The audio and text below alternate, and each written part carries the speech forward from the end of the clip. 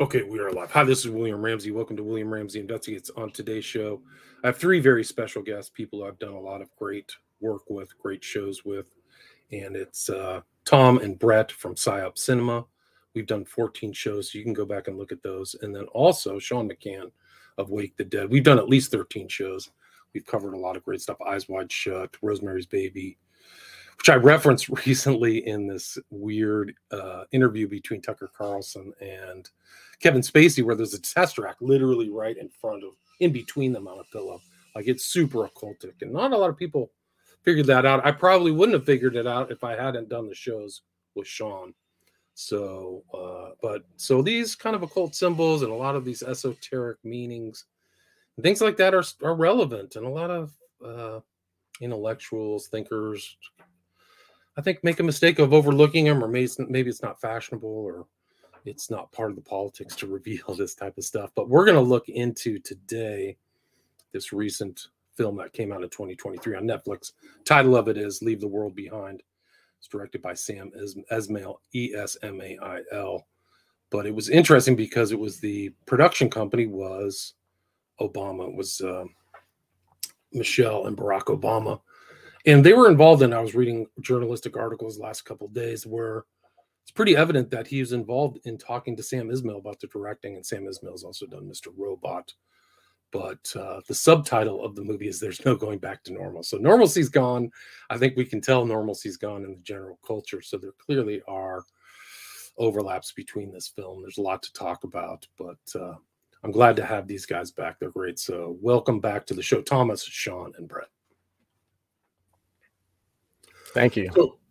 So for people, maybe we can just jump into it. When did you guys see this movie? What's the impact? Who wants to start? And then we can just kind of do some preliminaries. Maybe somebody wants to do a background. I can. It's based upon a book that was published in 2020 by Rumaan Alam. And supposedly the film is true to the book. I've not read the book, but the book was a bestseller. It still is a bestseller. And the basic premise for people who haven't seen the film, it's basically a family. The mother wants to rent a house on Long Island for a weekender.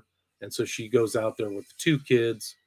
And then something happens in New York City. The power goes out.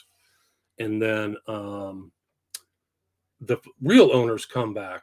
And it's like the first family is white. The owners who come back are black. And so then kind of sets off, and there's all kinds of weird things happening.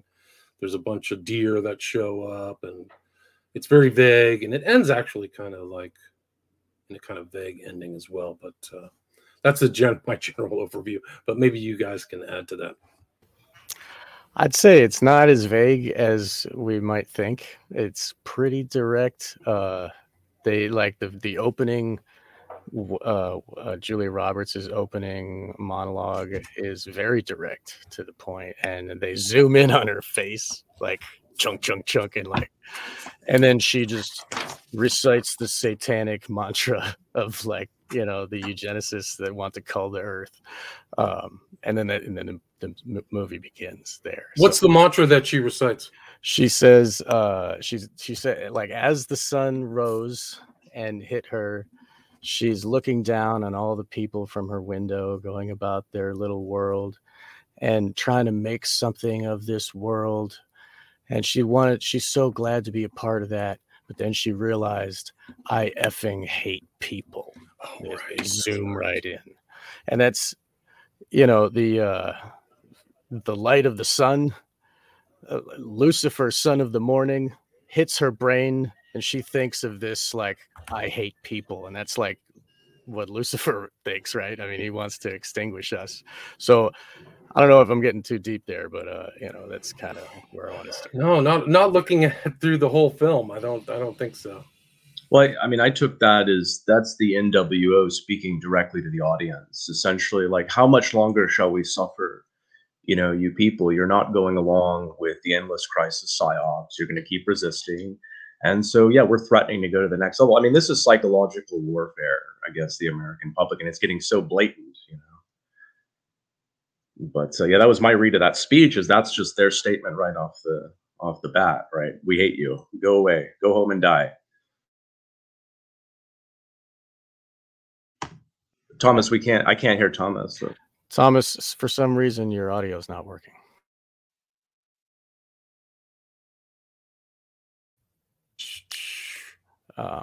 His audio is not working. Yeah, that's interesting. I missed that. Is he on Firefox? Is Firefox a problem? Can you hear me now? Yeah. Okay. All that I was going to add on to what we were saying about those initial lines is that it's interesting to kind of track the character arcs in the film with regard to this misanthropic attitude, because a lot of what fascinates me about Leave the World Behind is the Mahershala Ali character GH as an Obama narrative self-insert. Well, like once you view the movie like that, like everything kind of falls into place, and his character is not promoting that kind of misanthropic attitude. It's this kind of limp humanitarian, let's all come together stuff that Obama largely promoted in his ideological approach as a statesman. And so it's interesting because the movie is kind of pushing that message in both directions. And you have this idea of, well, we'll have to all kind of come together because there are so many hateful people in America who would be better off without the people who, and we'll get into where the movie goes, the whole cyber attack plot, and then at the end revealed to what this whole big plan is to take down the country. But essentially it's the idea that, well, there are all these people who are racist and tribalistic and vulnerable to disinformation, and we don't really need any of them. But at the same time, the movie is also trying to take this misanthropic attitude and say, well, that's a problem as well, because we need enough hope to come together so that we can believe in the system, believe in the technocrats, believe in the experts. And so with these kind of four main characters, they all have related but distinct arcs with regard to that attitude. With the Julia Roberts character, it's essentially she learns that she's too hateful and she needs to have enough hope that she comes together with one of the other characters at the end for a more optimistic attitude. With GH, the Obama insert, he realized that he had underestimated just how tribalism can destroy even this great world order that's emerging. He should have been more proactive in preparing other people for these possibilities, which is exactly stuff that Obama has said since leaving the presidency about his own regrets. So that's just one thing that I would add in at the beginning, is that yes, the movie is kind of incepting these ideas of, well, there are people in the world that we just don't need, but it's not quite so straightforward as that, because the movie is also kind of using that as a foil to try to get people back on board this kind of unity in trusting the global experts messaging as well. Interesting. I just wanted to bring up about how these people, we don't need them anymore. If you look at the Higher Ground Productions, that's who the Obamas, both of them are running this production. They have this thing where it's like a documentary series or whatever about people in the workforce. And I watched the trailer. I forget what the name of it is, but if you look up like higherground.com or whatever, there's like, you can scroll through and see the list. Yeah, the logo. We'll get into that. But if you scroll down, they have from the what they advertise they've done in the past. One of these shows is about, they follow like a hospitality worker and like a kitchen worker and they talk about their day, and the people are saying to Obama, they're like, as long as I have food in the fridge, and I'm happy. And so it just goes right in with what they're going to do with the CBDCs. And like, they're talking about how work is changing and like, AI and robots and whatnot. So it's like, yeah. Oh, man.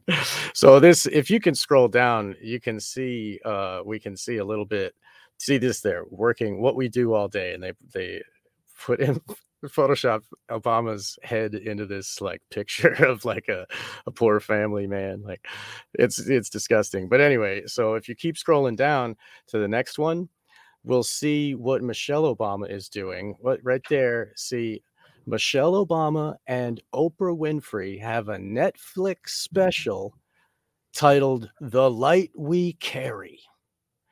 What is a light carrier? Lucifer. These are Luciferians. Yeah. Yes, and look at what Obama is wearing. Full white. No, down to Michelle. Yeah, in that picture too. full white robe.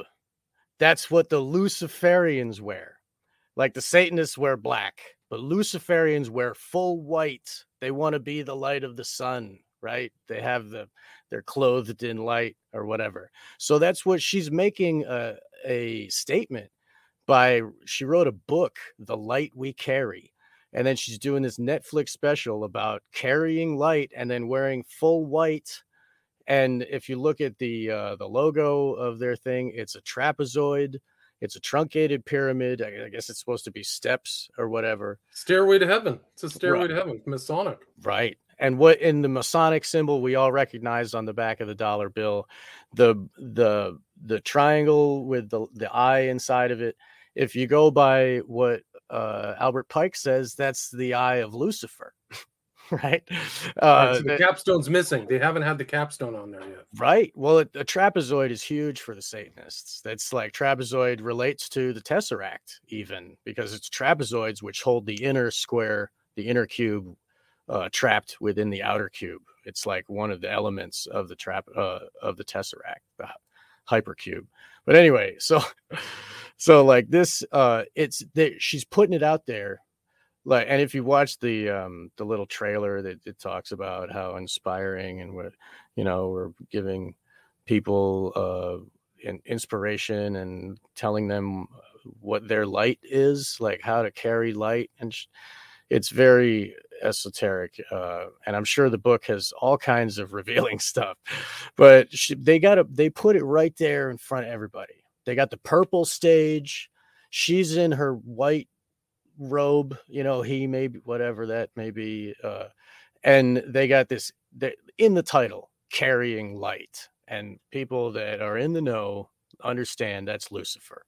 And then so it's like a statement right there. This is what we're doing, the Luciferian agenda. This is where we pray to. This is like our order is a Luciferian. That's the objectives, and then it all makes sense with the first shot of this movie is the light of the sun coming over the ball Earth. And at first I thought it was like just an FU to all the flat earthers out there. Like, they had so many shots of around Earth, and I thought it was great. I was laughing.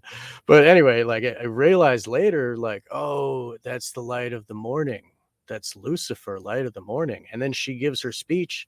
She says, as the sunrise, I was watching. So like the sunrise, and then like hit her head, and then she has this thought, and you think about like the monkeys or the apes from 2001, like they get the download from this thing, but anyway, right, so son of the morning, right? That's Lucifer. Yes. And so like we see the Earth, but then we see the New York City skyline, and instead of the Twin Towers, there's the Freedom Tower, like on the left. So that like gives us that, reminds us, never forget, it's in there, our subconscious. And the sun is coming between another couple buildings. So the sun is like breaking through between the buildings. So again, that's another like reminder of 9/11 tragedy. And so like that skyline scene there, reminding us of 9/11, is like a mirror of the end scene with the mushroom cloud over the New York City skyline. It's like 9/11 will lead, and it gives us that tension in the very first shot. Like, oh, I remember, I never forgot, and we have that fear inside that they're playing with, that they've been giving us for 20 years about terrorism is going to get us. And so like that. And then we see on the right is Semiramis, Ishtar, the Statue of Liberty there, and she's facing away, but so that like that's how it starts to give us all of this imagery, and then that opening speech is very satanic. It's like evil. She hates people. Like, where do you go from there? Like, how are you going to relate to but the movie is there for us to relate to her, and we're all supposed to think like her at this point. It's just like accepted. Yep. And then like her daughter at the end doesn't even care, like just leaves her family, has no love. There's no love in that family. It's just they're fully destroyed. So I'll leave it there. I'll let you guys pick it up. Yeah, wow. And this is their other podcast is the big hit with a lightning bolt. Like the Right. Luciferian symbolism is just Right. all over their Dude, production. wow. Yeah. I didn't And even. it's arguable that the whole Obama squad is still running the country, right? So, I mean, Well. after Trump, I mean, a lot of those guys are back in power. I mean, the rumor is that he's still the power behind the throne, so to speak, or his Right. squad definitely is. I think that mean, there was like a fight between him and Hillary. You know, like she's the one that brought up the his birth certificate is fake, and that he wasn't born in America. You know, her and Trump together. It's like it's this successive order that's been going on since like 2000 at least. You know, since Well, Hillary said recently that that the MAGA people need to be sent to re-education camps. So she's kind of a hawk.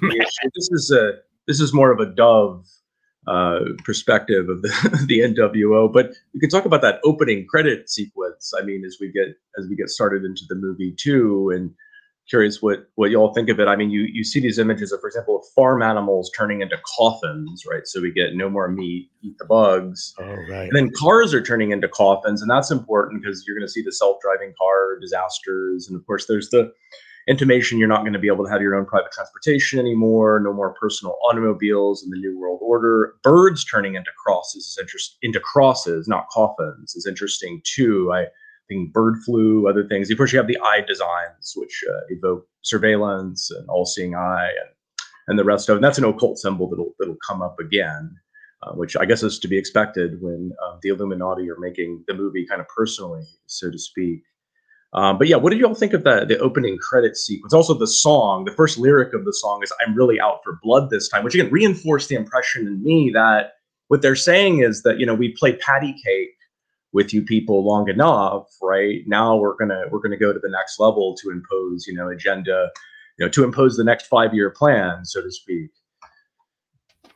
Yeah, they weren't able to take our guns, so now they're gonna have to do the hard, the continuation of government and get rid of the Constitution. That's the way they're gonna have to get rid of their guns. Yeah. Wow, yeah. No, you guys picked up a lot more than I did. I think I have to go back and watch it again. Yeah, it's much more sinister. You were saying in the pre-show too, Sean, we did a show on white noise. It's kind of like that same vibe, right? It's Yes. like, yeah. Yes, exactly. It's White Noise. I'm sorry about my dogs making noise, but White Noise was released in December, exactly a year ago. And that film was predictive programming to the level of like traumatizing the people that had seen it, because once the real toxic event happens, it sent a shockwave to us. They filmed that movie in my town as well as other towns in Ohio, and there were people that were extras in that film, and all of a sudden the real thing is happening in real life. And that I think that sends a message to all of us who look at movies, and all the the people that are going down this rabbit hole, and see how is this exactly the same. And then the nihilistic anti-human message of that film, where they try to convince us to just go ahead and die, like we don't deserve to live, is the same kind of message as this film here. And we get into it more later, but it was released in December on Netflix, which is obviously like a cybernetic propaganda device, like for fine tuning, like getting information on what everybody's watching, how long they're watching it, what else they watch connected to that. It's all this information, and their predictive programming, as it were, can be way more effective, and they can get way more information about who's watching what and why. So I think that Netflix in this new era of the propaganda is next level, and we got to be aware of this and see how they're turning the wrenches, because it's completely new. And in this film, they talk about the best you're going to get in a situation like that is a heads up. And what was that white noise was a heads up. Like, it was exact. They didn't have to make that huge cloud, but they did. It's proven now that the tankers were cooling down. They didn't need to empty them and light the stuff on fire, but they did that. So it matches the movie, I believe. Like, it's intentional. So anyway, do you guys agree with that level of propaganda? Do you think they're ratcheting it up that high?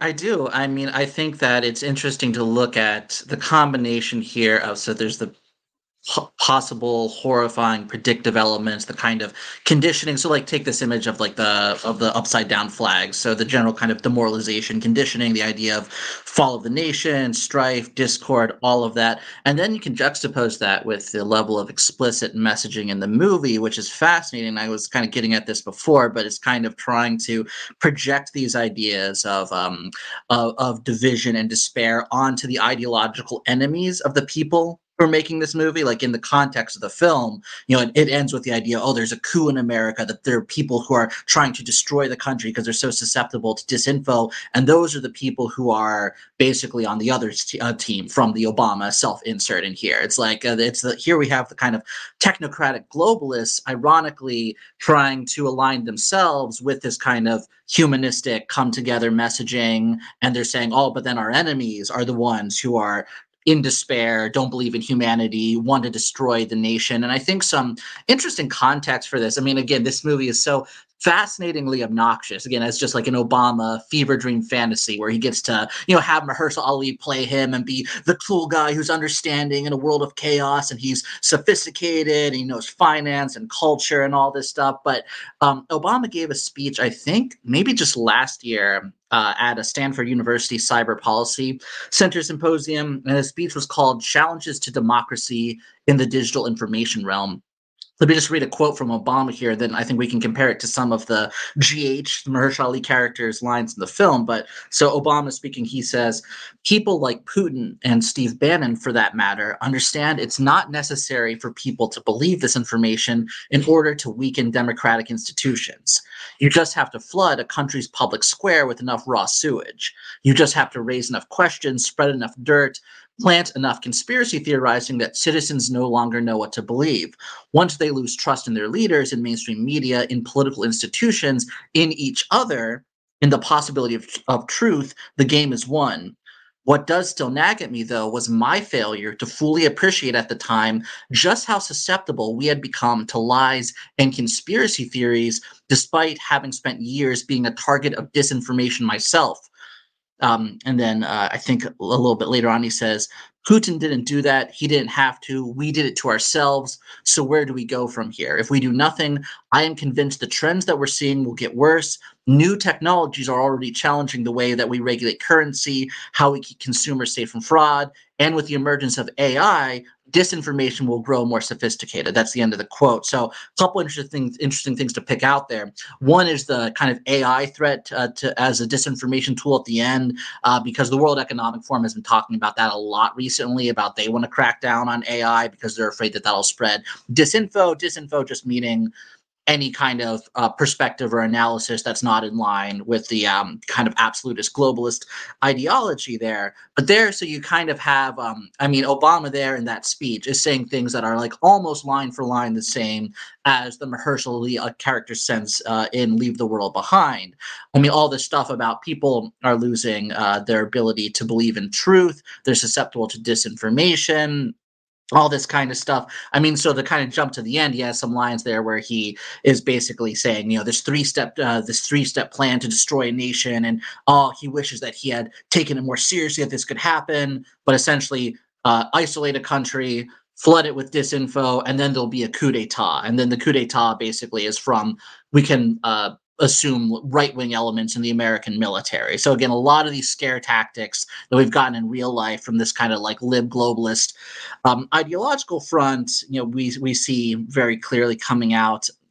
We see very clearly coming out in the film. So, yeah, I just I find all that to be very important there. That Obama is basically saying that, well, that his main flaw was that he wasn't serious enough about pushing back on disinfo and basically saying, our real flaw as globalists is that we let you guys think for yourselves even a little bit. And that was really dangerous. And we're sorry about that. So if you come together, believe in truth, believe in each other, aka believe in the lib globalist consensus, then we'll all be good. So that I think gives some good context for what the Obamas are up to in producing this movie. Wow, it's interesting. I mean, it is interesting. Like Sean, you say, like this is the new form of propaganda. This is the more. It's like a mix of predictive programming, culture creation, demoralization, the kind of promotion of almost like the Kinsey Hefner, like nihilistic, kind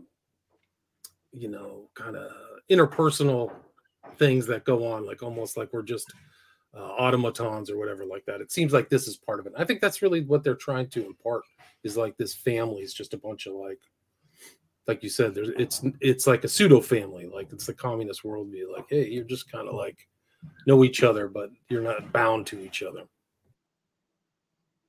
Yeah, and I mean that quote by Obama is really actually is more disturbing. It makes the movie even more disturbing when I think about it, because he's doing exactly what he described. So creating sort of more distrust in society. So I've raised this question several times in a really serious manner on our show, like quite apart from kind of deep politics analysis. I mean, I would ask normies who don't like, quote, disinformation, i.e. don't like deep politics, heterodox sort of analyses of politics, who is like encouraging these conspiracy theories, really? And it's Hollywood. They've been doing it for a long time. Every conspiracy theory under the sun can be found and usually in major Hollywood movies. And this is like just like mammoth in a living room nobody talks about. So this movie, which is at this, whatever Hollywood is now, this is, I guess, a major Hollywood movie produced by the Obamas, a very topical movie about the political climate of the day. And at the middle of it is a conspiracy theory, is a psychological warfare blueprint, really, and packaged in the conspiracy theory. I'm talking about the story, we'll read it, that GH tells. Which is the Yuri Bezmenov. Is that his name, right? That's and you hear this on Alex Jones all the time. It's everywhere. So the Obamas are purveying Alex Jones style conspiracy theories and then laundering them through a movie, attributing them to Illuminati elites. And what is the effect of this? And we can debate what it all means, but the effect of it is to sow more distrust, right, in society, to sort of spread that around and then have people speculating on what it means. He's doing exactly what he claims that his enemies are doing. This is who these people are. Like, some of them I know are psychopathic. I mean, I don't know Obama personally, but I suspect the worst about that crew. This is sick stuff, and he's slick. I mean, Obama's not stupid. I mean, he may seem what's the word? I mean, it's a very entry level, right, kind of PsyOp when you're dealing with Obama propaganda. But no, Obama knows his role. He's very slick. Yeah, you notice with that speech that GH made, like the first one at the table having drinks, he told us that, the cabal that runs the world. And then he was like, conspiracy theories are dumb. Really, no one is in charge. So therefore, no one is to blame. So save your pitchforks, everybody. What are you going to do? Just take it. It's really weird. Like he erases even though it's like, oh yeah, the defense contractors that are trading money, but it's not their fault. They just, they give you a warning. They feel good. They want to help. They gave a warning. Right, and with the emphasis in the movie on, well, there's this chaos, there's this tribalism, tech failure, the return of the wild, which is a lot of that symbolism of the deer and all these other animals and stuff. The idea there is that, we're just hanging on by a thread as a civilization, so maybe it would be a good thing if there was a conspiracy, if there were people in charge, they're just trying to help out. I mean, all the best that they can get is a heads up, right? So I think that's the kind of implicit messaging of a lot of this is like, man, it's so naive that all these conspiracy conspiracy theorists, they don't understand what savvy guys like Obama do, that the world is chaos. But like maybe if those guys like Obama, if they had a little bit more power, had a tighter, technocratic grid to control society with, maybe they could save us from ourselves. Is some of what. With a little bit of hope, maybe we could change.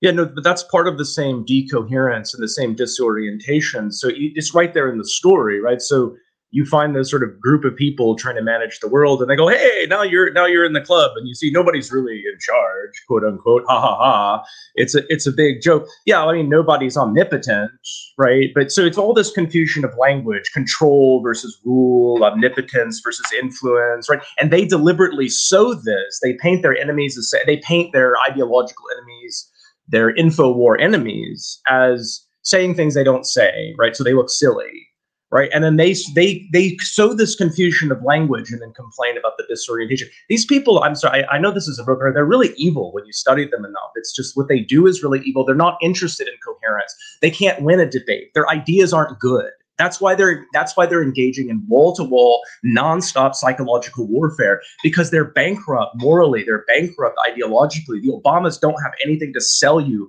but those images up there of him and Michelle. Oh, there's nothing behind it. I'm sorry. And if you're a leftist and you're smart, you know that. Well, yeah, really, like I was just talking with Hans about this, that at the end, the daughter is in Plato's cave, looking at the cave wall, just with a smile, like, like these just succumb to the images. Just, it makes you happy, just live in your bunker and let us sort it out.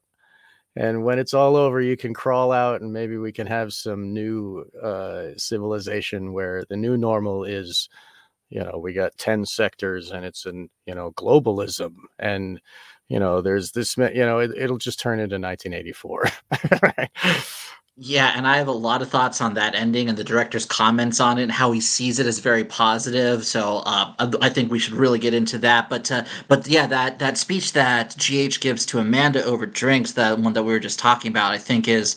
I mean, I just think that's so important because like some of what he says in particular is a conspiracy theory about a shadowy group of people running the world is far too lazy of an explanation, especially when the truth is much scarier. No one is in control. No one is pulling the strings. Sure, there are those like my friend who might have the right kind of access to the right kind of information. When events like this happen in the world, the best, even the most powerful people can hope for is a heads up.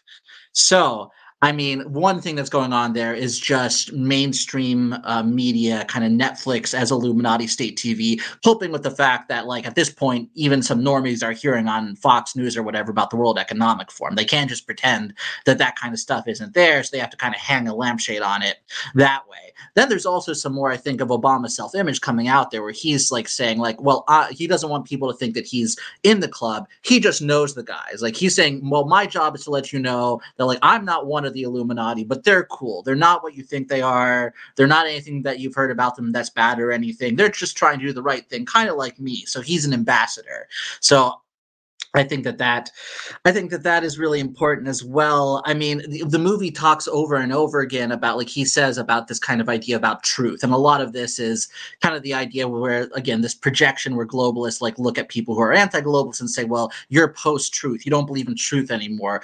Trump is a postmodernist or whatever other nonsense, kind of thing that they might include in their messaging, because for them, they're just so frustrated that technology can be used against their plans and not just for their plans. They just view their globalist designs as, well, it's just default reality. It should be the only thing that technology is ever used for is just the wholesale promotion of this plan for the world. And it just drives them crazy.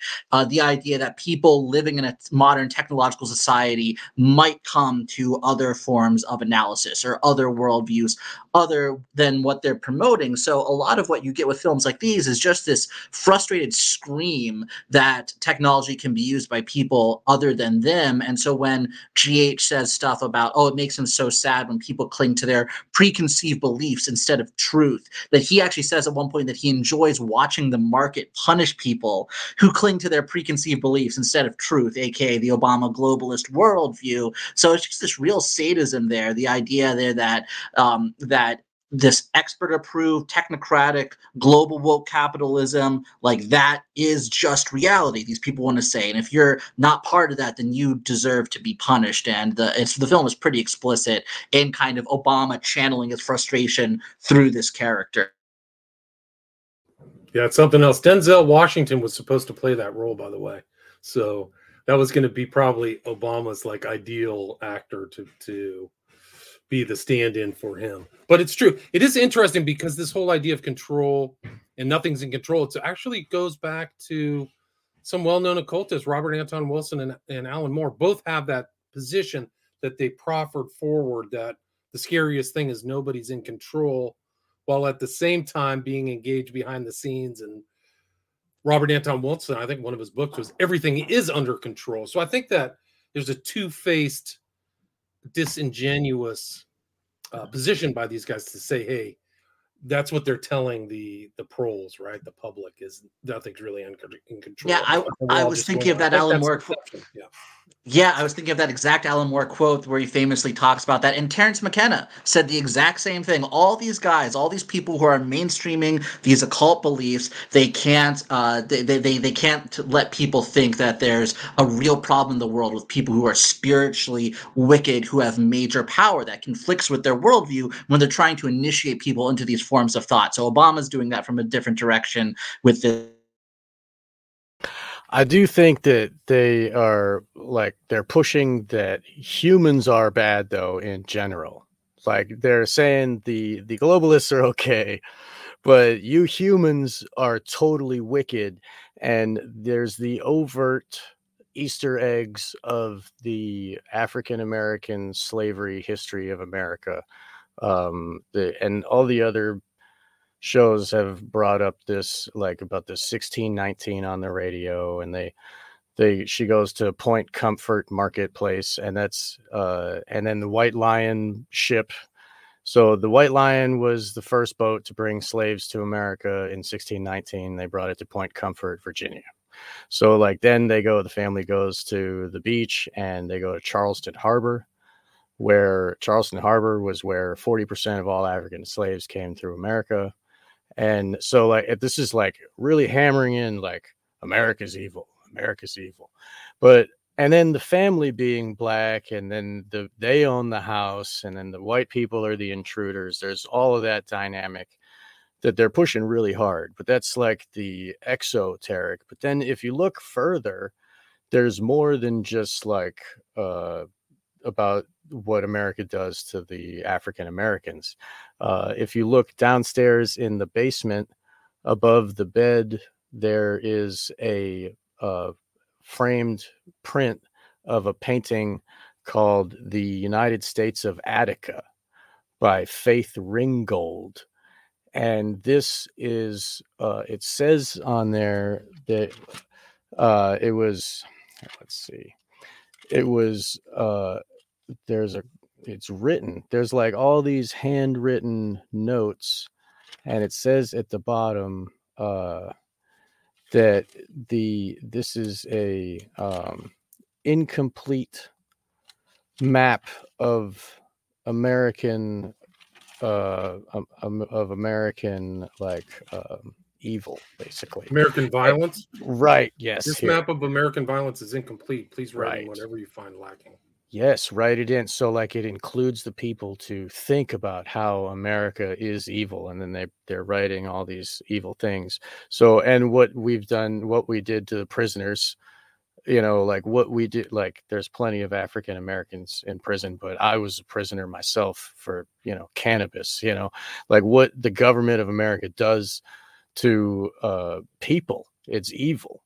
And the riot in Attica, and you could think about what they're trying to engender with this movie, and they did with the BLM riots. They just it was peaceful, and look at the burning is okay. It was like encouraged.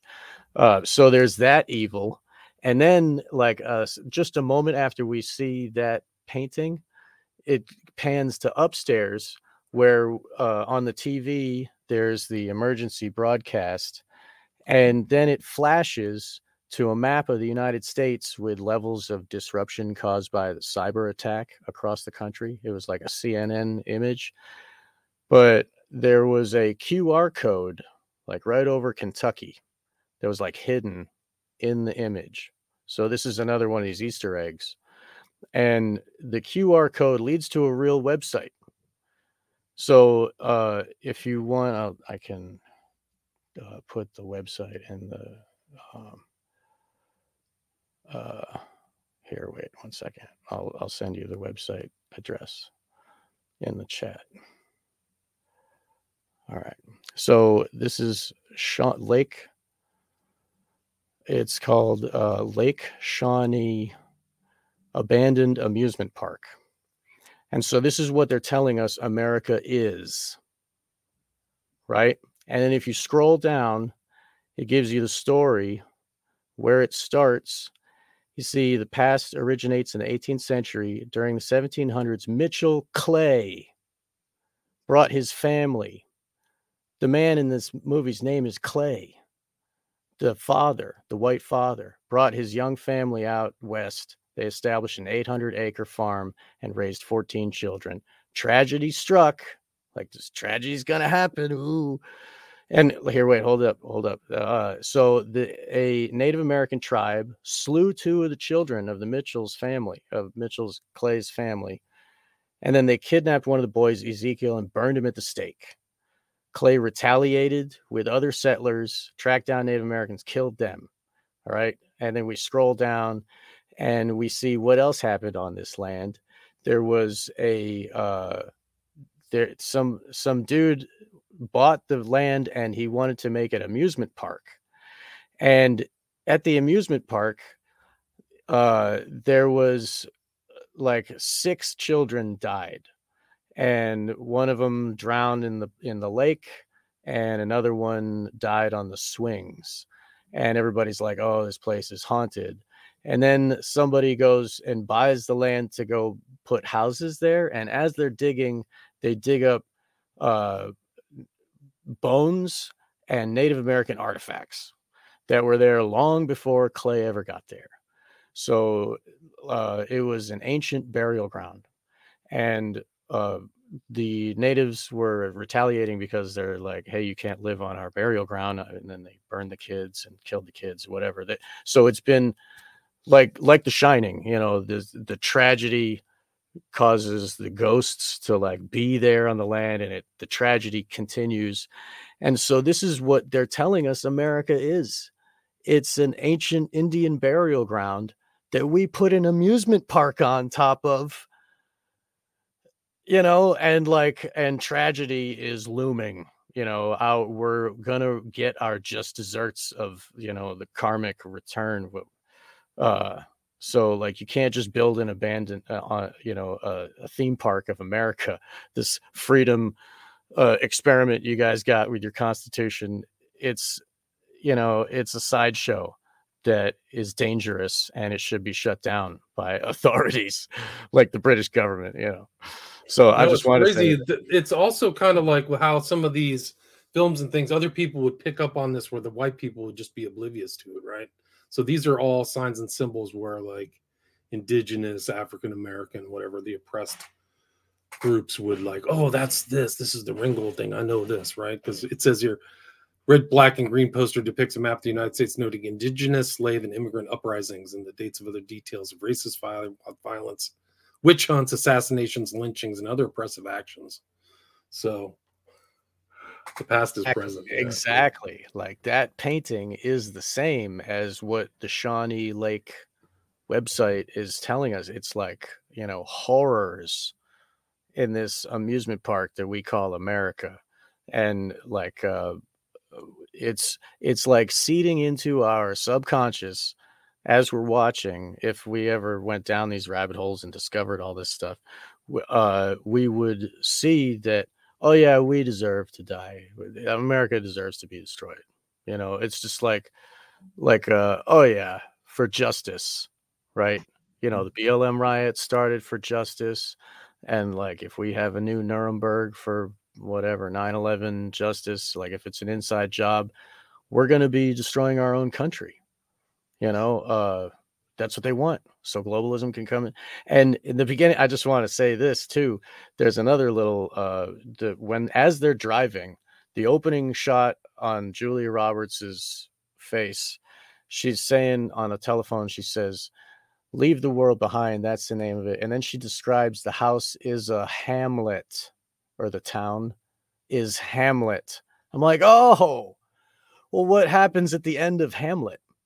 Like the entire family of the royal family is destroyed, and then the king of Norway just comes in and puts the crown on his head.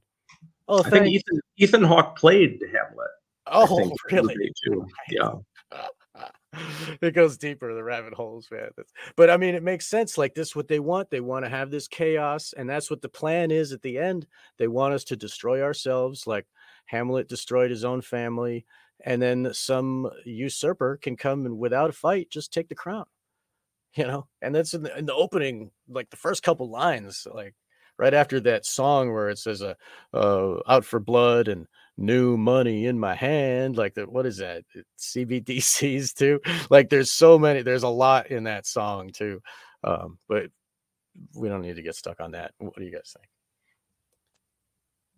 Well, I think that it's interesting to look at how the film, what basically the message is trying to impress upon the audience in terms of these two key scenes at the end. The one with the Kevin Bacon character, who's this kind of like ridiculous Hollywood caricature of a Trump supporter, this prepper guy who is like, he's pointing a gun at Mahershala Ali and Ethan Hawke at the end, and he's a bad guy. He's basically like turned on his friend GH, who thought he could trust him, because now that the apocalypse is happening, then he's like turning back to all these kind of tribal commitments, and that's very, very bad from the kind of Obama perspective of this movie, that people would have any kind of particularity to their ethical commitments, any kind of national, familial, cultural particularity. It's like, no, you just need to be committed to whatever we tell you, this nebulous idea of truth and love, one world, all of that. But that's happening at the same time as this other scene where kind of you see the biggest herd of deer that we've seen yet, of all these creepy deer that are kind of like staring at them throughout the movie,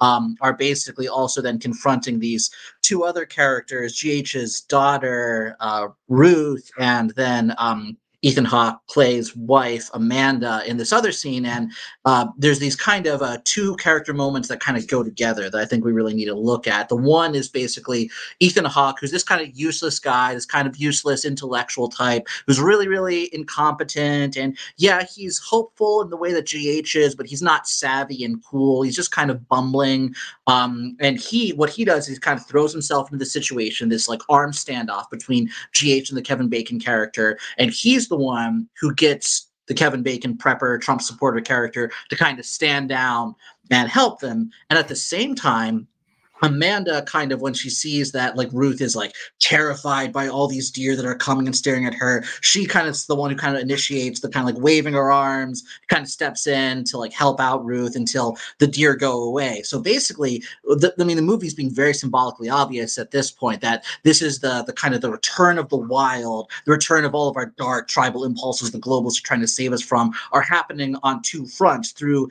this kind of racism or whatever else, these backward beliefs from this prepper guy, and then all these animals that are coming and terrifying Ruth, the black daughter, the Mahershala Ali character. And so basically you have these two characters who are really probably how the audience see, or how the film sees a lot of the audience, is like the Ethan Hawke character and the Julia Roberts character. Those are the people who are going to be on Netflix watching this movie. This is the movie basically saying, this is what you're supposed to do. You need to help us out. Step up.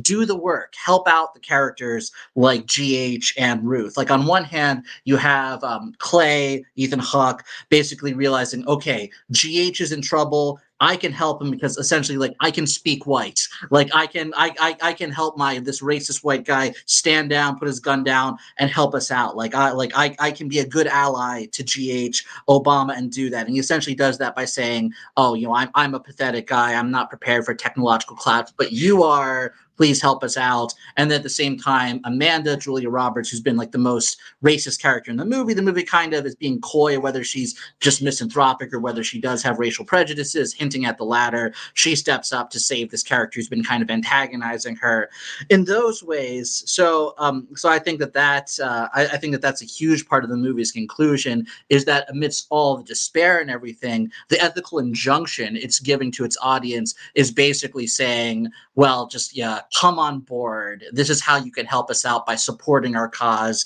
Again, the globalists who want to save us from ourselves. I just wanted to note that the moment that nature almost takes over is like a standoff of guns, right?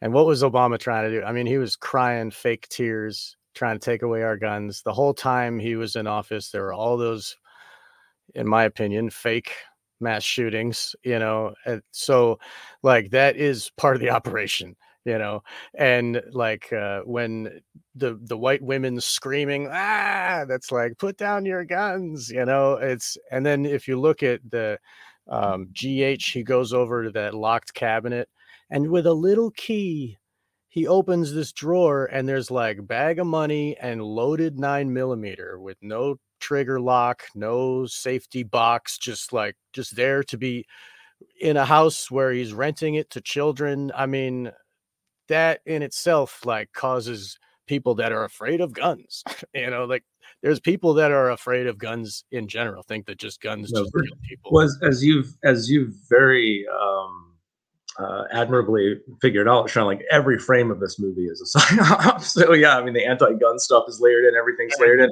I just want to say that scene. Everything about the Kevin Bacon character, right? Like whoever wrote that should never write in Hollywood again. Like this is the worst. This is the stupid. Like so they said it. I get it, right? You see a gun in the first half of the movie. It's got a fire in the second half, so to speak. Kind of thing. So we see the Kevin Bacon character. He's kind of a redneck. And we see something's going to happen later in the movie. We're going to see him later in the movie, but you don't know it's just going to be this one stupid scene. And what is he? I want medicine. He keeps asking, like, what? Like, they're not even saying, like, is it?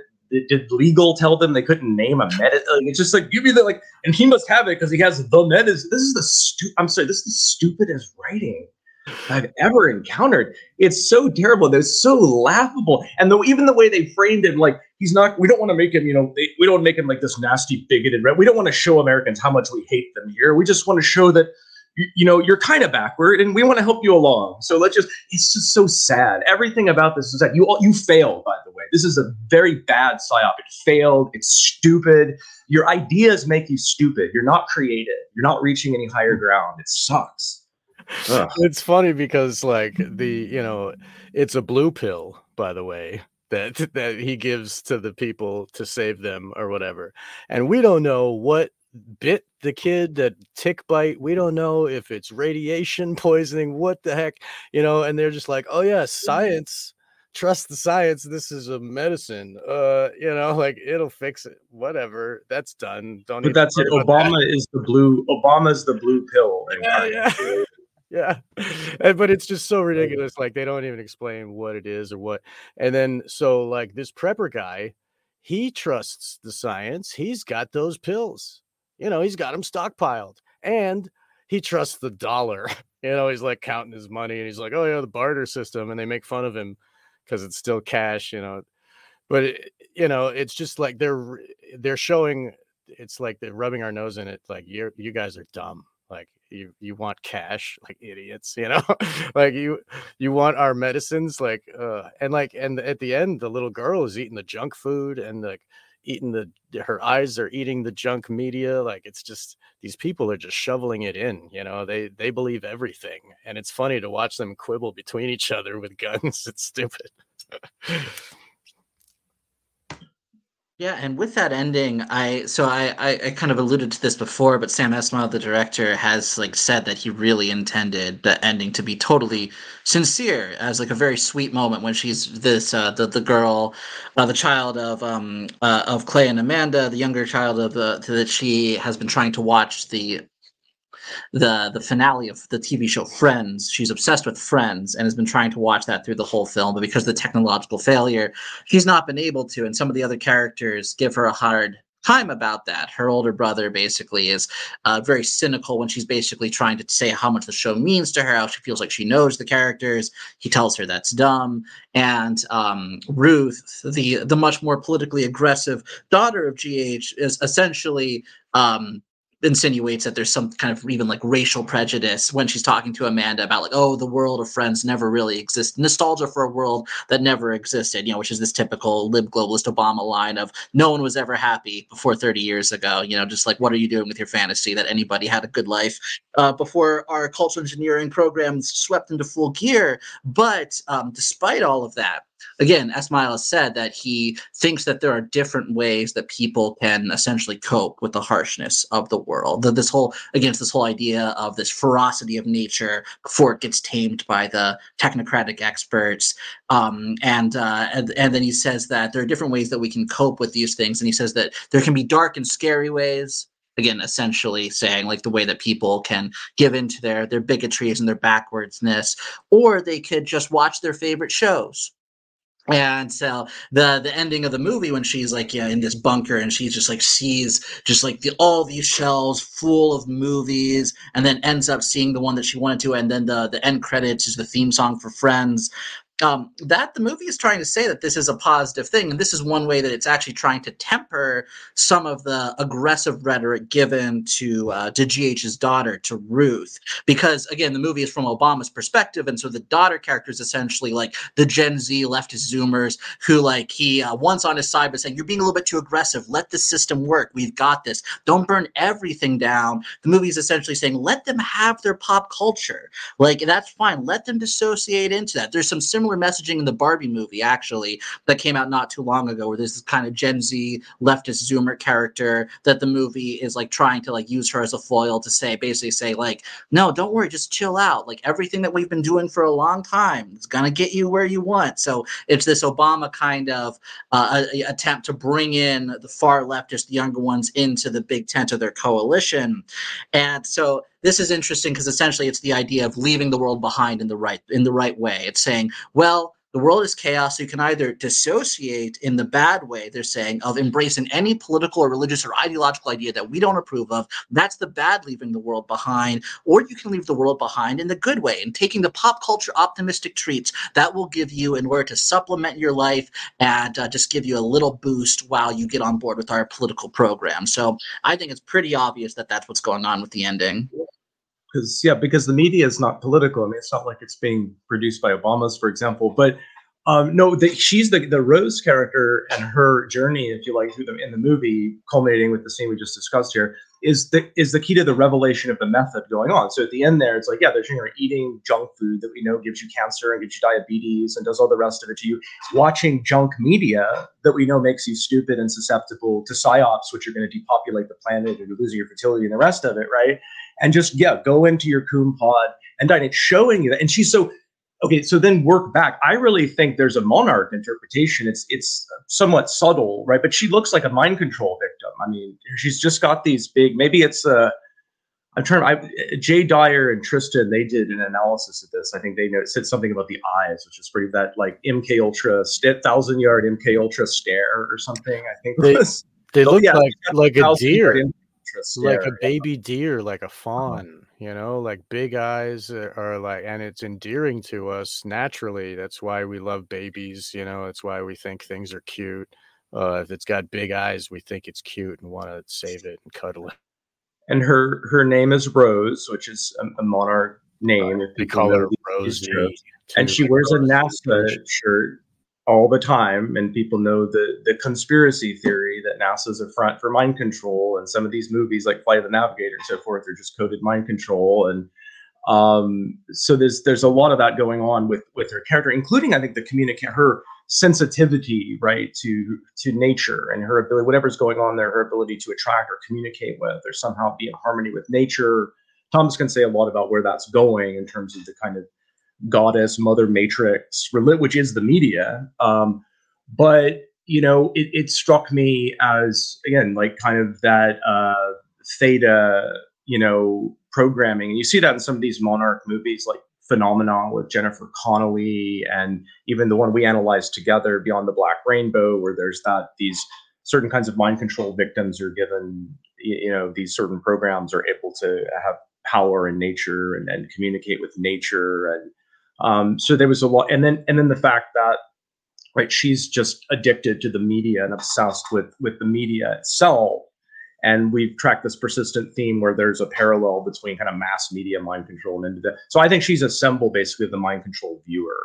And they're telling you at the end, and this is the culmination, like, just go back into your pod and enjoy the PsyOp. There's nothing you can do about it. I mean, even if you do, they're saying even if you do it, and I think what Sean did is very valuable. Don't get me wrong, you should do this because they're not as clever as they think they are. But even if you go look these things up, there's nothing you can do about it. Right? You'll probably just look crazy to your friends. Like, why are you looking at QR codes in movies? They're just there by accident, as if every frame of that. The amount of money they put in, of course, everything in that movie, they're not going to give you free advertising in movies anymore. And it's, by the way, there's a lot of product placement, Starbucks and other stuff in the movie. So I did want to note before we stop talking about the daughter, Rosie, she like at one point the brother's like, if you care so much about deer, why don't you ask mom and dad? And she's like, they don't listen to me. They don't care about me. I would never ask mom and dad, And then later she just abandons her whole family and goes in a bunker.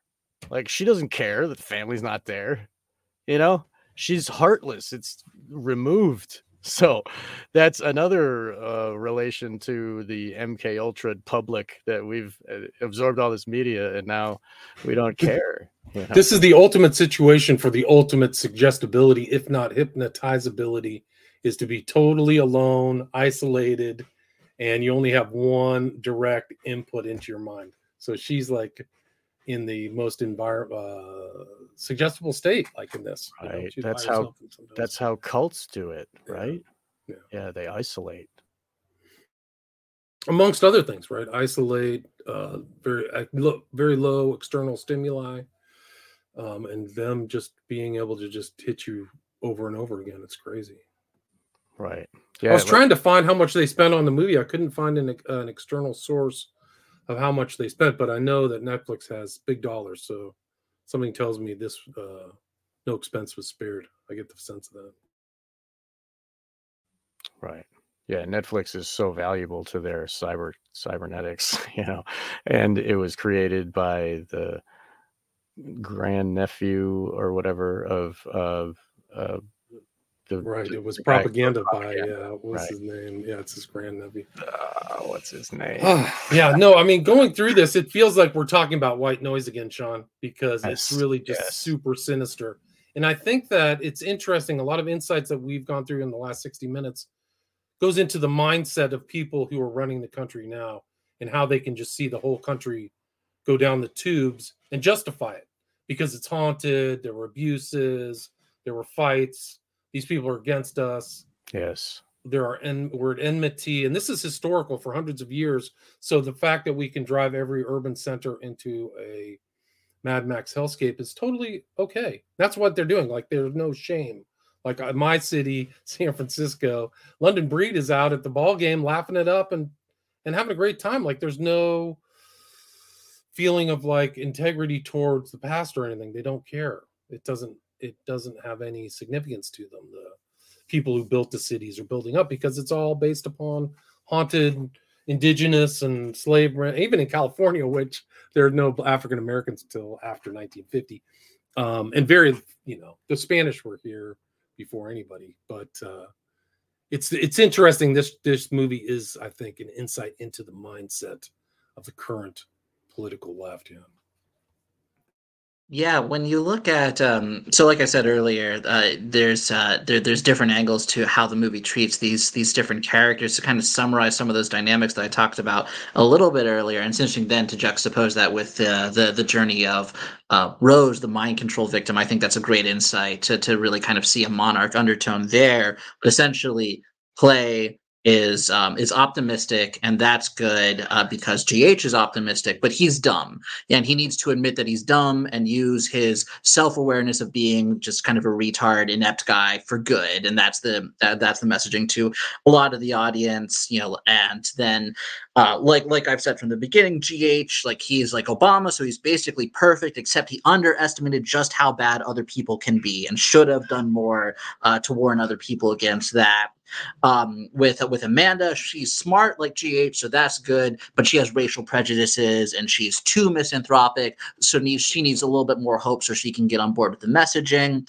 And then like I've said, the movie is trying to temper the aggressiveness of Ruth, GH's daughter.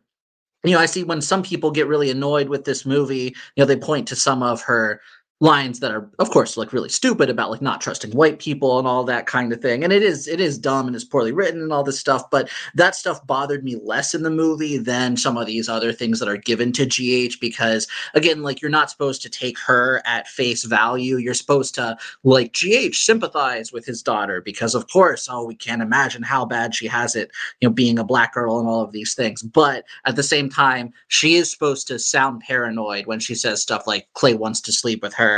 And she is supposed to sound kind of trite when she's talking to Amanda about like not having a career because she doesn't want to get pulled into a job or whatever. Like, she, like everyone else, she's kind of like orbiting like these insights that GH has. And so like all of those things kind of go together. But then it's interesting because then the movie ends on this apocalyptic note where, okay, GH has failed. New York is being bombed. The right-wing people in the military who are probably racist are taking over. We failed. AKA, this is like lib hysteria, panic, and trauma over like Trump having been president and all these things. And, oh God, what if it happens again and all this? So it's like, oh no, Obama failed. Right-wing people still exist. White people still exist. This is horrifying. So you have all those four arcs that I just mentioned. And then in parallel, well, it gives you, what do? You watch Friends. Well, don't worry, you still have pop culture. You can dissociate into Netflix or whatever. And it's interesting because Sam Esmail has basically said he thought he was being clever, and I think he says that the Netflix guys didn't see it in the last scene where she looks like she's about to watch Netflix for a moment, but then instead plays a DVD. And he says like that was kind of his clever little hint that you need to rely on more traditional forms of media than to streaming services, because what happened if the grid goes down? But it's like, dude, you're still making the movie for Netflix. Like, this is not some subversive anti-Netflix messaging that you have on there. Like, this is still, your people are like watching a TV screen, watching Netflix, and in the movie they're watching on Netflix, they're still seeing a bunch of movies and a character at the end selecting a movie to watch. Like, it is basically saying, well, don't worry, we haven't taken over the world yet, and that's really scary and traumatizing for us, but you've got your pop culture coon pod. Yeah, I'll be there for you. The media will be there while the world burns. Exactly, yeah.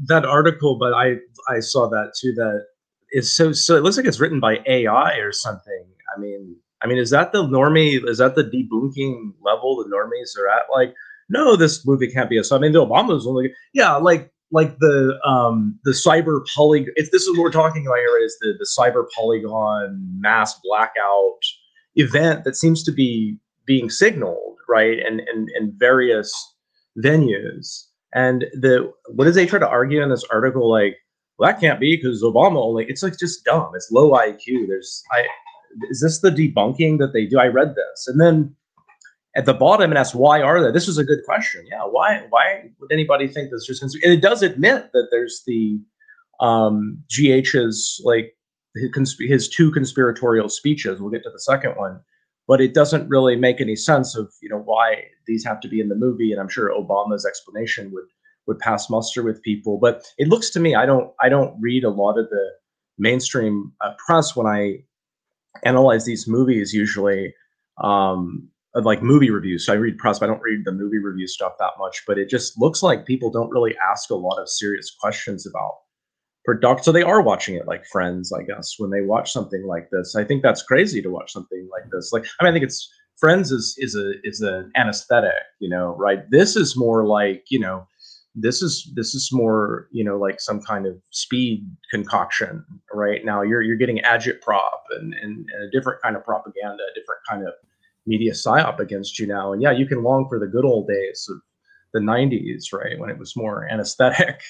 Right. Yeah, it's interesting. This article says Obama focused on cinematography, character development, empathy, and disaster elements to make it a good movie. So all of the Plus, we should believe disaster everything you elements say, are there to right? make it good, not terrify you of something coming down the pike.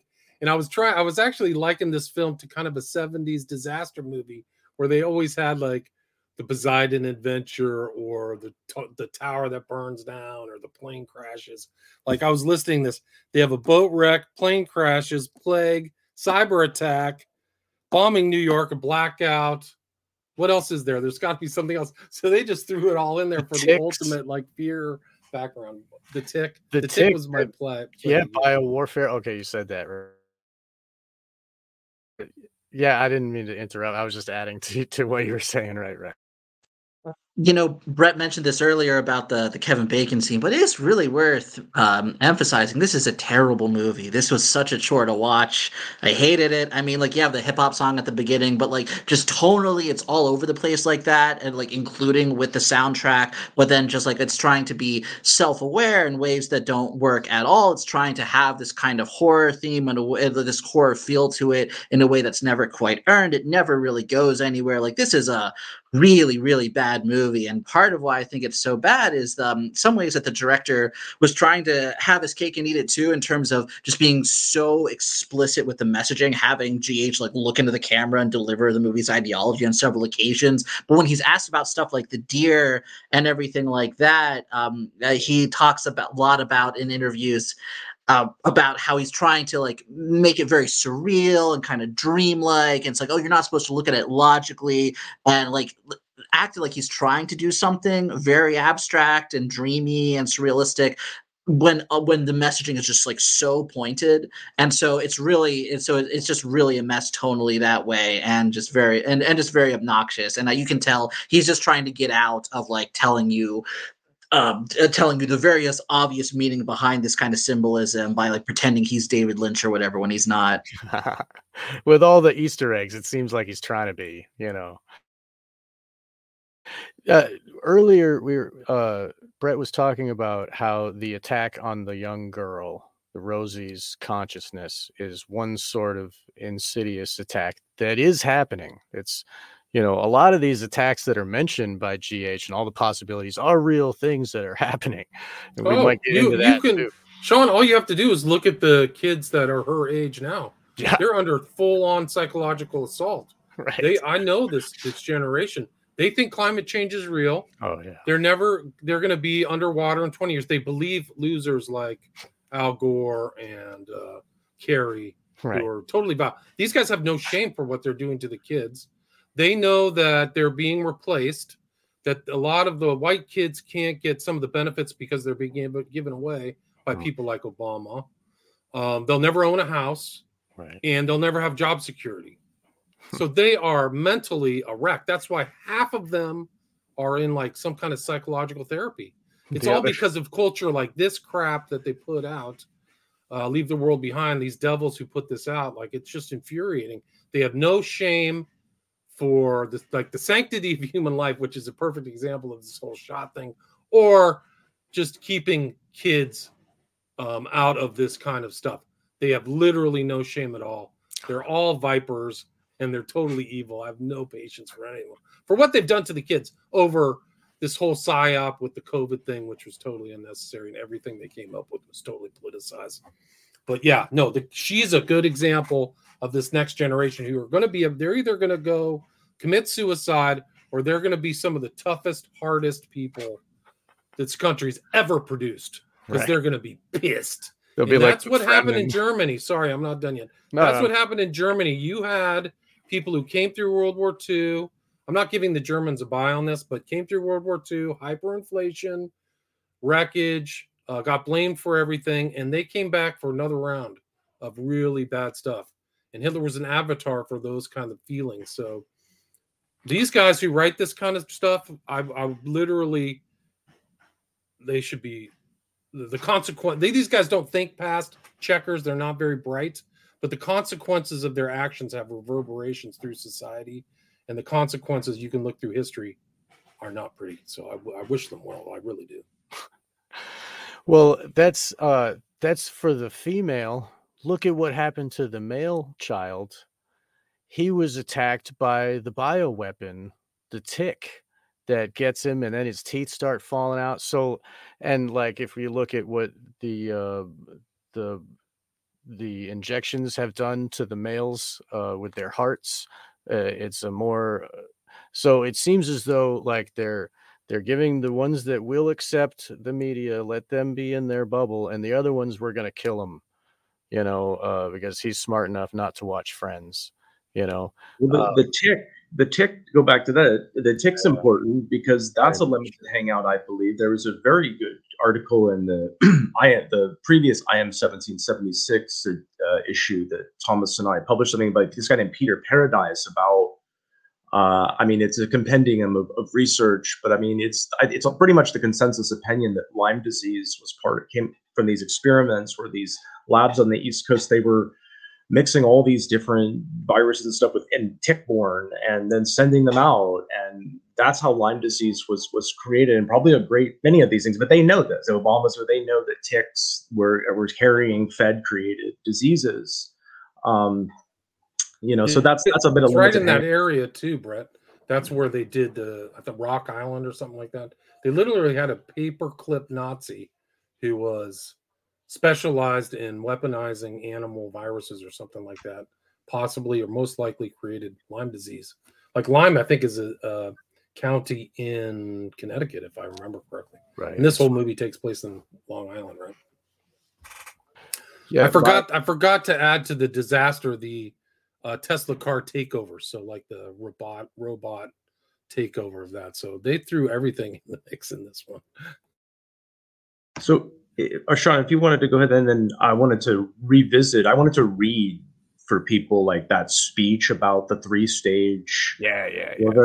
But yeah, go ahead. I just wanted to revisit that before we toward our conclusion. I just wanted to say that, yeah, it's true. The ticks are the carrier, and there's Project Mongoose where they were dumping infected ticks on Cubans. Like it's been a long time, and then Nixon halted the project, and then ever since then they were doing a bacteria with a virus with toxins all mixed together. But the ticks are known technology that is usable and workable. And Lyme disease isn't just in this area now. It's spread all over the country, all over the planet. Lyme disease is happening everywhere. And it was intentional. This is an attack on the people. And when somebody is injured, it'll take 3 warriors off the battlefield while they have to go and tend to the injured. If it kills the person, then they just go to the battlefield raging for more, with anger. But if they can debilitate us and make us all sick and still kind of almost alive, like Lyme disease is a neurological disease, and it attacks everybody on different levels. And some of the ticks now don't just have the Lyme bacteria, they have like multiple bacteria. So you get all these other symptoms. It's really sick, and people need to look into that. Chris Newby, Kris Newby, did a book about Lyme disease. People should check that out.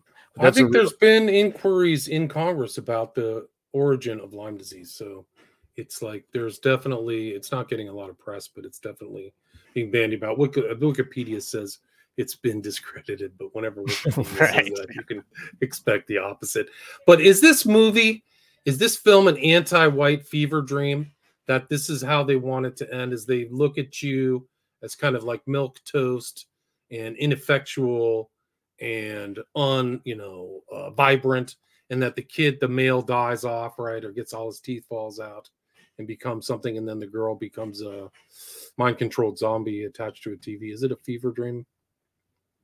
Oh like yeah, I mean, I largely think so. I mean, like this is basically saying that like these certain populations who are not going to be on board with the globalist agenda, you are disrupting Obama's kumbaya, designs for the world of us all coming together under just like some, again, generic banner of hope and togetherness, and therefore You are aligned with these evil forces that are going to destroy the country. So essentially, you're disposable because you're on the side of evil. You're on the side of the wild that is returning, of the ferocity of nature that needs to be tamed by the technocratic grid. Like again, I think this movie is less overt actually in some of kind of like the anti-white hatred, the anti-white racism than some other things I've seen out of Hollywood recently, just because it's trying to like turn the clock on like leftist ideology just like back a few years to kind of Obama stuff, as opposed to like kind of the sharper edges to where it's progressed since then. But yeah, essentially it's saying like the correct function for the liberal white Netflix viewers of this movie is to essentially, you know, just get on board with the program. That's the only worthwhile thing you can do with your life. Otherwise, you are completely disposable. Yeah.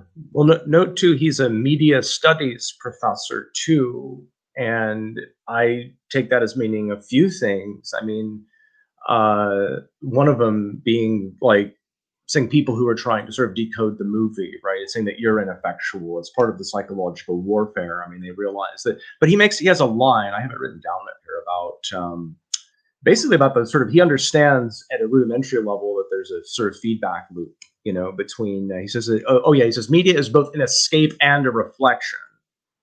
Right. So, he prides himself that he has a complex view of the relationship between reality. I mean, it's not some sort of simplistic view that they're usually saying, but it's saying, you know, still that's kind of his character, right? He's sort of in between. He's ineffectual. He's, you know, but about the most interesting parts of the movie to me were the conspiracy theory parts, right? Where the first one you guys talked about, he talks about his powerful Wall Street client who's some kind of defense contractor. I noticed about why this movie was released in December and White Noise. You know, he mentions the winter solstice in that as part of the joke, remember? Because he says, GH says, I thought that only happens during the winter solstice. This is being released in the month of the pagan, you know, winter solstice or neo-pagan winter solstice. But the story, the last part of it is just an over-the-top revelation of the method moment, I think, where he describes the kind of psychological warfare plan of which this, broadly speaking, like this movie is what it's doing. And so I'll just quote from the movie. He says, because my primary client works in the defense sector, I spend a lot of time studying the cost-benefit analysis of military campaigns. Too bad they didn't study the cost-benefit analysis of the COVID lockdowns, by the way. But there was one program in particular that terrified my client the most, or this is the most terrifying one. A simple 3-stage maneuver, this is Yuri Bezmenov, right, that could topple a country's government from within. If you just exchange constitution from government, you know, you've pretty much got it. The first stage is isolation. Disable their communication and transportation. That's the knocking out the grid. Make the target deaf, dumb, and paralyzed as possible, setting them up for the second stage. And that's what they've been doing in a broader way, just demoralizing the population and making them dumb, right? Synchronized chaos is the next part of it. Terrorize them with covert attacks and misinformation, overwhelming their defense capabilities, leaving their weapon systems vulnerable to extremists and their own military. Where he says misinformation, because if you're terrorizing doing it directly, it would technically be disinformation. He must know that, but they want to deliberately confuse mis and disinformation like they constantly do to the public. So this is another example of psychological warfare, even in their exposing psychological warfare. So it's revelation of the method. Without a clear enemy or motive, people would start turning on each other. If done successfully, the third stage would happen on its own. What's the third stage? Coup d'etat, civil war, collapse. Civil war coming out in April, right? On cue. We'll be analyzing that, I'm sure. Yeah, we'll be meeting again then, no doubt. And it ends, this program was the most cost-effective way to destabilize a country, because if the target nation was dysfunctional enough, it would, in essence, do the work for you. Whoever started this wants us to finish it. They're mad because it's not dysfunctional enough. They're the ones crashing society. I mean, so there you have it.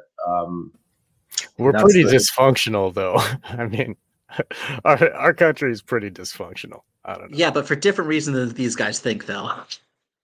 And it's also funny too with the kind of projection there that's going on about who's actually using these psychological warfare methods. Like, because the movie is like it's playing around with the idea, well, who's actually doing this? Is it Iran? Is it North Korea? Is it China? Is it Russia? You know, whoever. And it kind of just like leaves that very vague, because the ultimate idea of the threat is, well, the threat is within. We're dysfunctional. We've got these elements in our military that might, do whatever. But still, even though it kind of only plays with the Russia idea and then moves on, the movie is kind of hearkening again to kind of this like Obama liberal, you could say blue anon, kind of Rachel Maddow fever dream of Vladimir Putin is mega Hitler who is engaged in conspiracies to dominate the world. Because of course, conspiracy theorizing is foolish or whatever. But on MSNBC, when they're taking you through how Russia is doing this and that and this and that, and therefore that justifies, all the grand globalist designs of NATO and everything, that's completely reasonable and mainstream because it's on the approved television channel. So that's something else going on here. Yeah, I'm glad that you brought up that speech, because he mentions about how they already worked it. You kind of mentioned it there yourself, Brett, about how they already worked out ahead of time, and we know about Cyber Polygon is the one thing, and then we also know about the Lockstep, which was a piece of other 4-part other like scenarios that they could choose from. It was like a shuffle deck, like, oh, let's see, we'll do the Lockstep one, for that's what the C word, and that the whole the mind controlled pandemic that happened, that so we know they have other things that they've gamed out. And he talks about it like, oh yeah, they just they already had this plan that was bandied about, like they're just all these defense contractors are like, oh, how do we F the world today? How can we start a new war? Oh, let's do this one, and it's as if he's saying like, yeah, these are the guys, the defense contractors that work with secret hush hush money from the Pentagon, like, are the ones who are really starting all the wars and doing all the all the everything, the whole spectacle, but then again, no one's in charge. No, right. Nobody's in control. So it's two-faced. It's Janice stuff. Yeah, you're right. Definitely Janice. Yeah. One other thing I wanted to mention about the director, Sam Esmail, is that it's fascinating that he's known mostly for Mr. Robot. So I've never seen a single episode of Mr. Robot, so I can't comment in depth, but it's very well known as a popular kind of hacker themed, kind of dissociative identity disorder, just kind of like cyber thriller. And it's just interesting to see someone who's known for stuff like that just come out as just like such a stooge for some of the lamest aspects of the New World Order. And he also, as Miles talked about, he loves the parallax view. He's seen it very many times. That's the first film that we ever analyzed with you, William, like a year and a half ago. And like he talks about, he keeps going back to that movie. So it just goes to show that if you're kind of engaging conspiracy theory or whatever, all these related topics through just like diving into media, and you're just kind of fetishizing like Mr. Robot and media like that does, the decoherence of the world and the psyops on psyops and psyops and psyops. You can think about that stuff as much as you want, but if you're fetishizing the chaos without a coherent worldview, I would say without a coherent set of theological commitments to ground yourself, you're just going to end up the biggest stooge for the establishment ever, just like this guy does. And he's also executive produced like a documentary years ago that was very pro Julian Assange, all this kind of stuff. So this guy like obviously fancies himself as kind of counter-established in some way with the media he aligns himself with. So bitter irony to see him doing a project like this, but I think it makes sense though. The sonic warfare theme here we haven't really touched on. So this is a big moment in the movie, right? They're under sonic warfare assault, and I've argued with some sort of background evidence, not always exact evidence in every case of the movie, but I've argued that some of these uses of sound in movies that are really jarring to audiences, they have the intention, I think, of making you more impressionable and doing things too. But I mean, I think this movie is doing things with sound that it knows has effects on the audience that they intend. And they're doing that in the context of depicting people under some kind of sonic warfare, psychological assault. Now, sonic warfare is a major PsyOp. It's a major psychological warfare tool going back, especially to Vietnam, famously. So it's depicting PsyOp. It's a PsyOp, talking about PsyOps, depicting PsyOps. And I don't know, maybe it's just a fool's errand, but I mean, I just sort of challenge people who are dismissive of suspicious readings of this to explain this. When they watch movies like this, when it's doing it, if you talk to if you talk to your friends and relatives, your normie friends and relatives, they watch this stuff on Netflix, like, say that, hey, this is psychological warfare, textbook psychological warfare. It's talking about it, showing it why. It's very interesting because apparently there's an extra audio track in this, which is inaudible tones to induce, like, there's an article I found where these, I'm showing it right here, Sean. It's right here. right, Or at least I came across Forbidden Knowledge TV. Okay, that's precisely what I've learned in my research, that it's sounds that are not audible, that you can't hear. They're not on the audible spectrum that influence brain states. Research is showing going back to the 90s to confirm it. I think the government's known it for a long time. The movie X-Men Apocalypse, I know because Bryan Singer said in the commentary that he recorded stuff off the audible spectrum to be used in that movie, which is very triggering. And so, yeah, not surprised to find the same technique probably being applied here. Right. And I think that main noise, like, that hurts their ears, that is like in the actual plot of the film, that is on one of these extra tracks too. So I don't know if that itself is a weapon, but you got it right. This movie is a weapon. Right. A weaponized movie with weaponized audio. They say it's infrasonic frequency. This movie is an info hazard, we say. It's an info hazard. Yeah. Totally toxic. Wow, incredible. Like, you couldn't think they'd come back for some more after they did White Noise, but you'd be wrong. I mean, this is horrible. White Noise is just the beginning, man. Just for people, for the audio, it's a couple weeks ago, Bonnie and John Mitchell of Awakened Video went to download the video to their regular commentary on Hollywood films. They accidentally discovered a sonic weapon embedded in the soundtrack.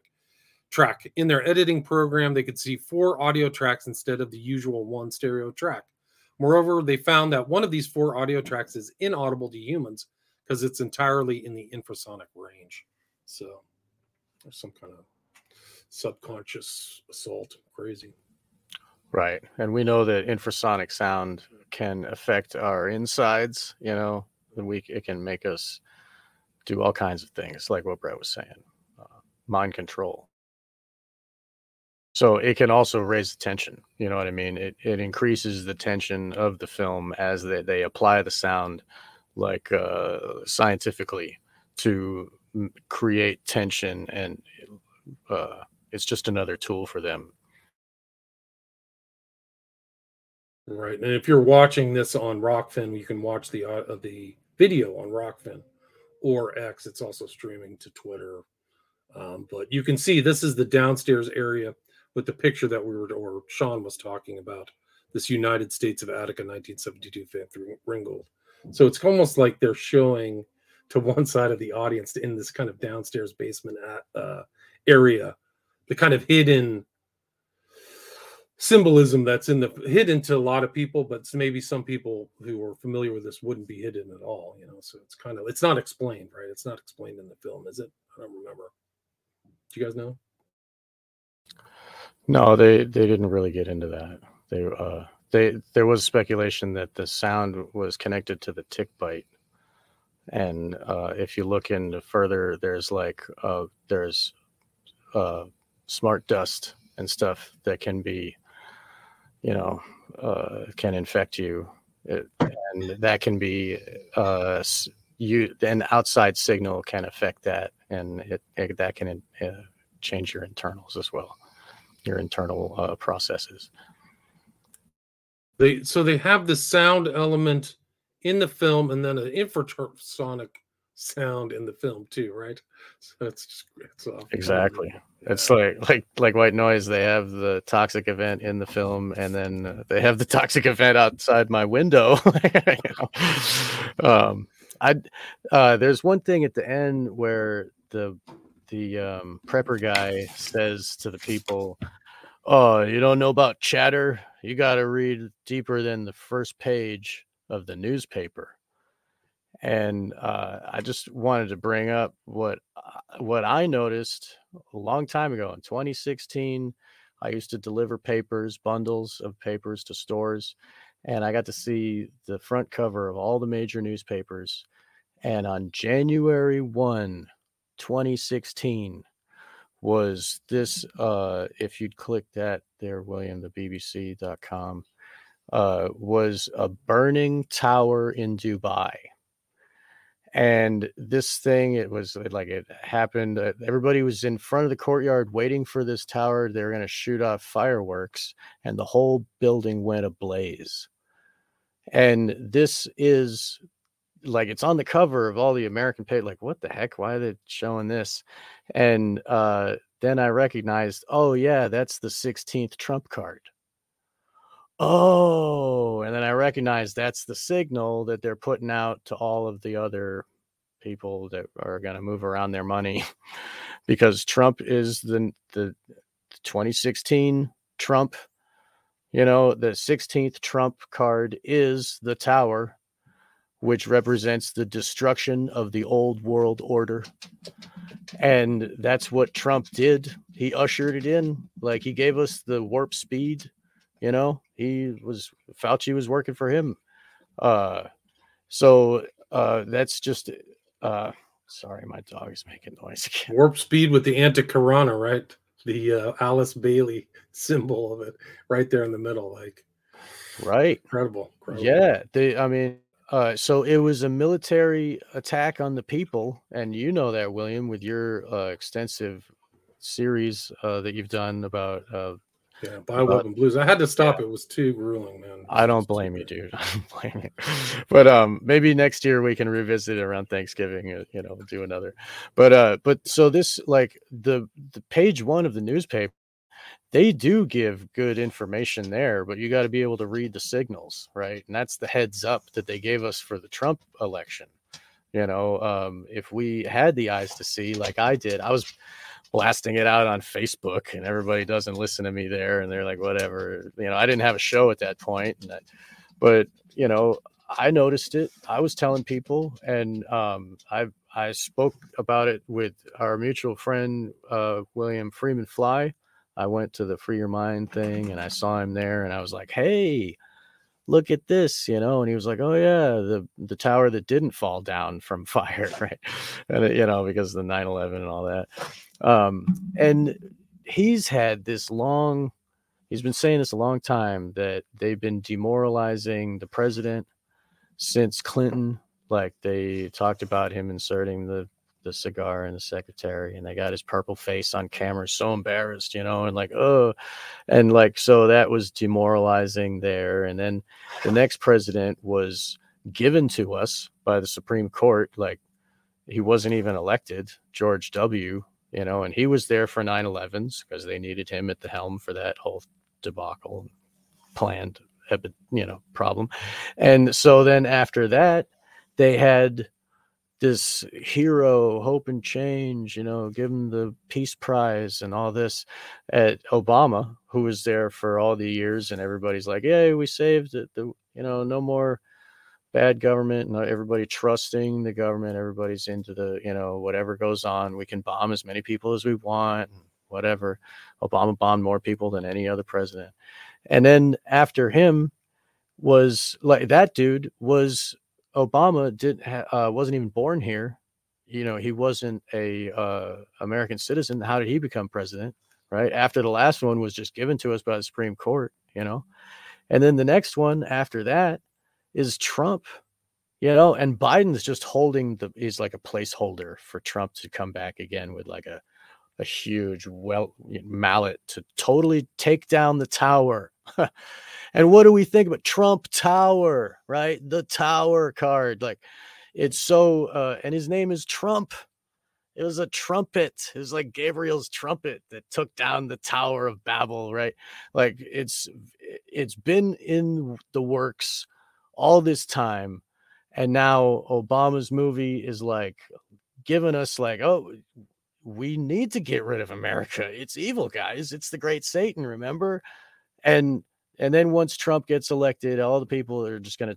I mean, who knows? It's like a, I don't know. It's just black. I can't see the future, but it's not going to be fun. And I think that once he's in control, he's the foil, the heel. They're going to blame it all on him. He's going, and then they can have what they plan on this destabilization and total destruction of America, so that the New World Order can just walk in and take Hamlet's crown and put it on their head and be like, okay, now it's global world order,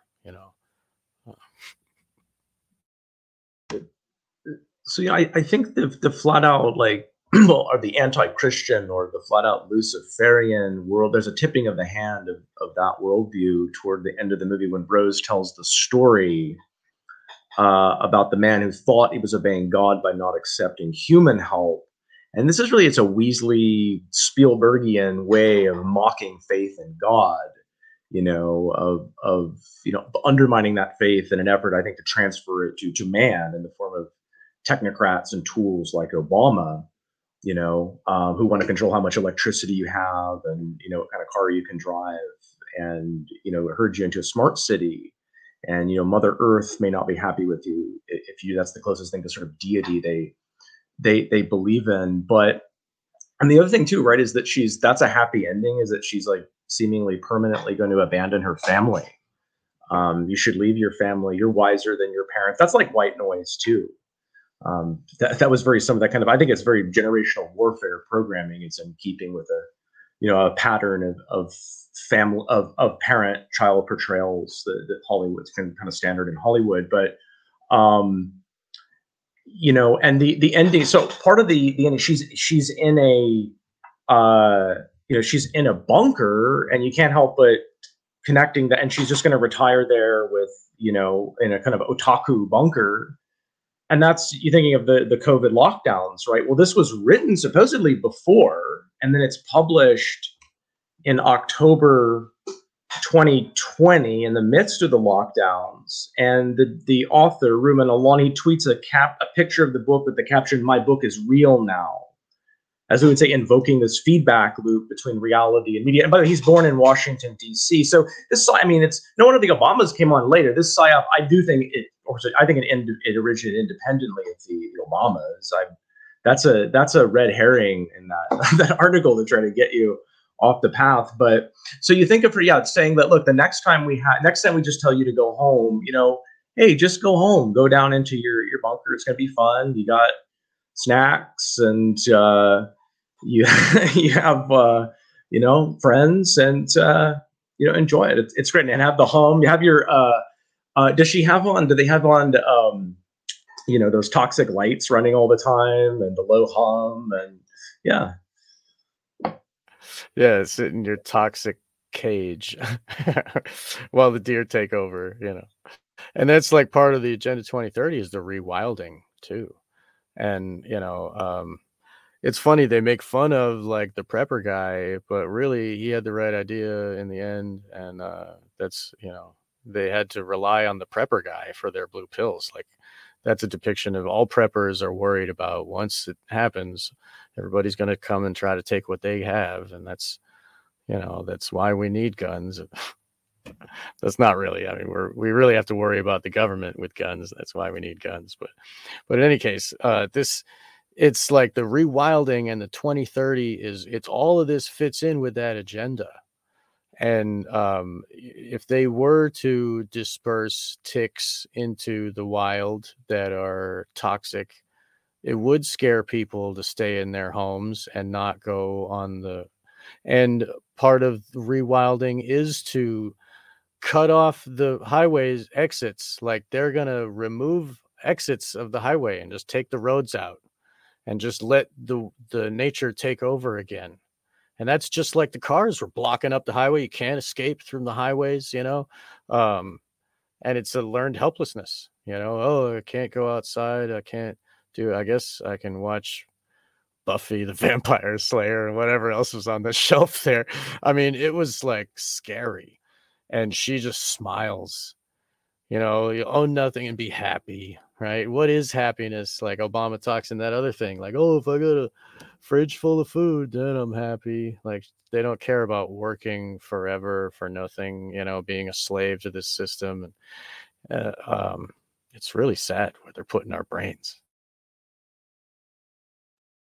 Yeah, a final comment that I'll have is that I think that there's an interesting desperation to this movie.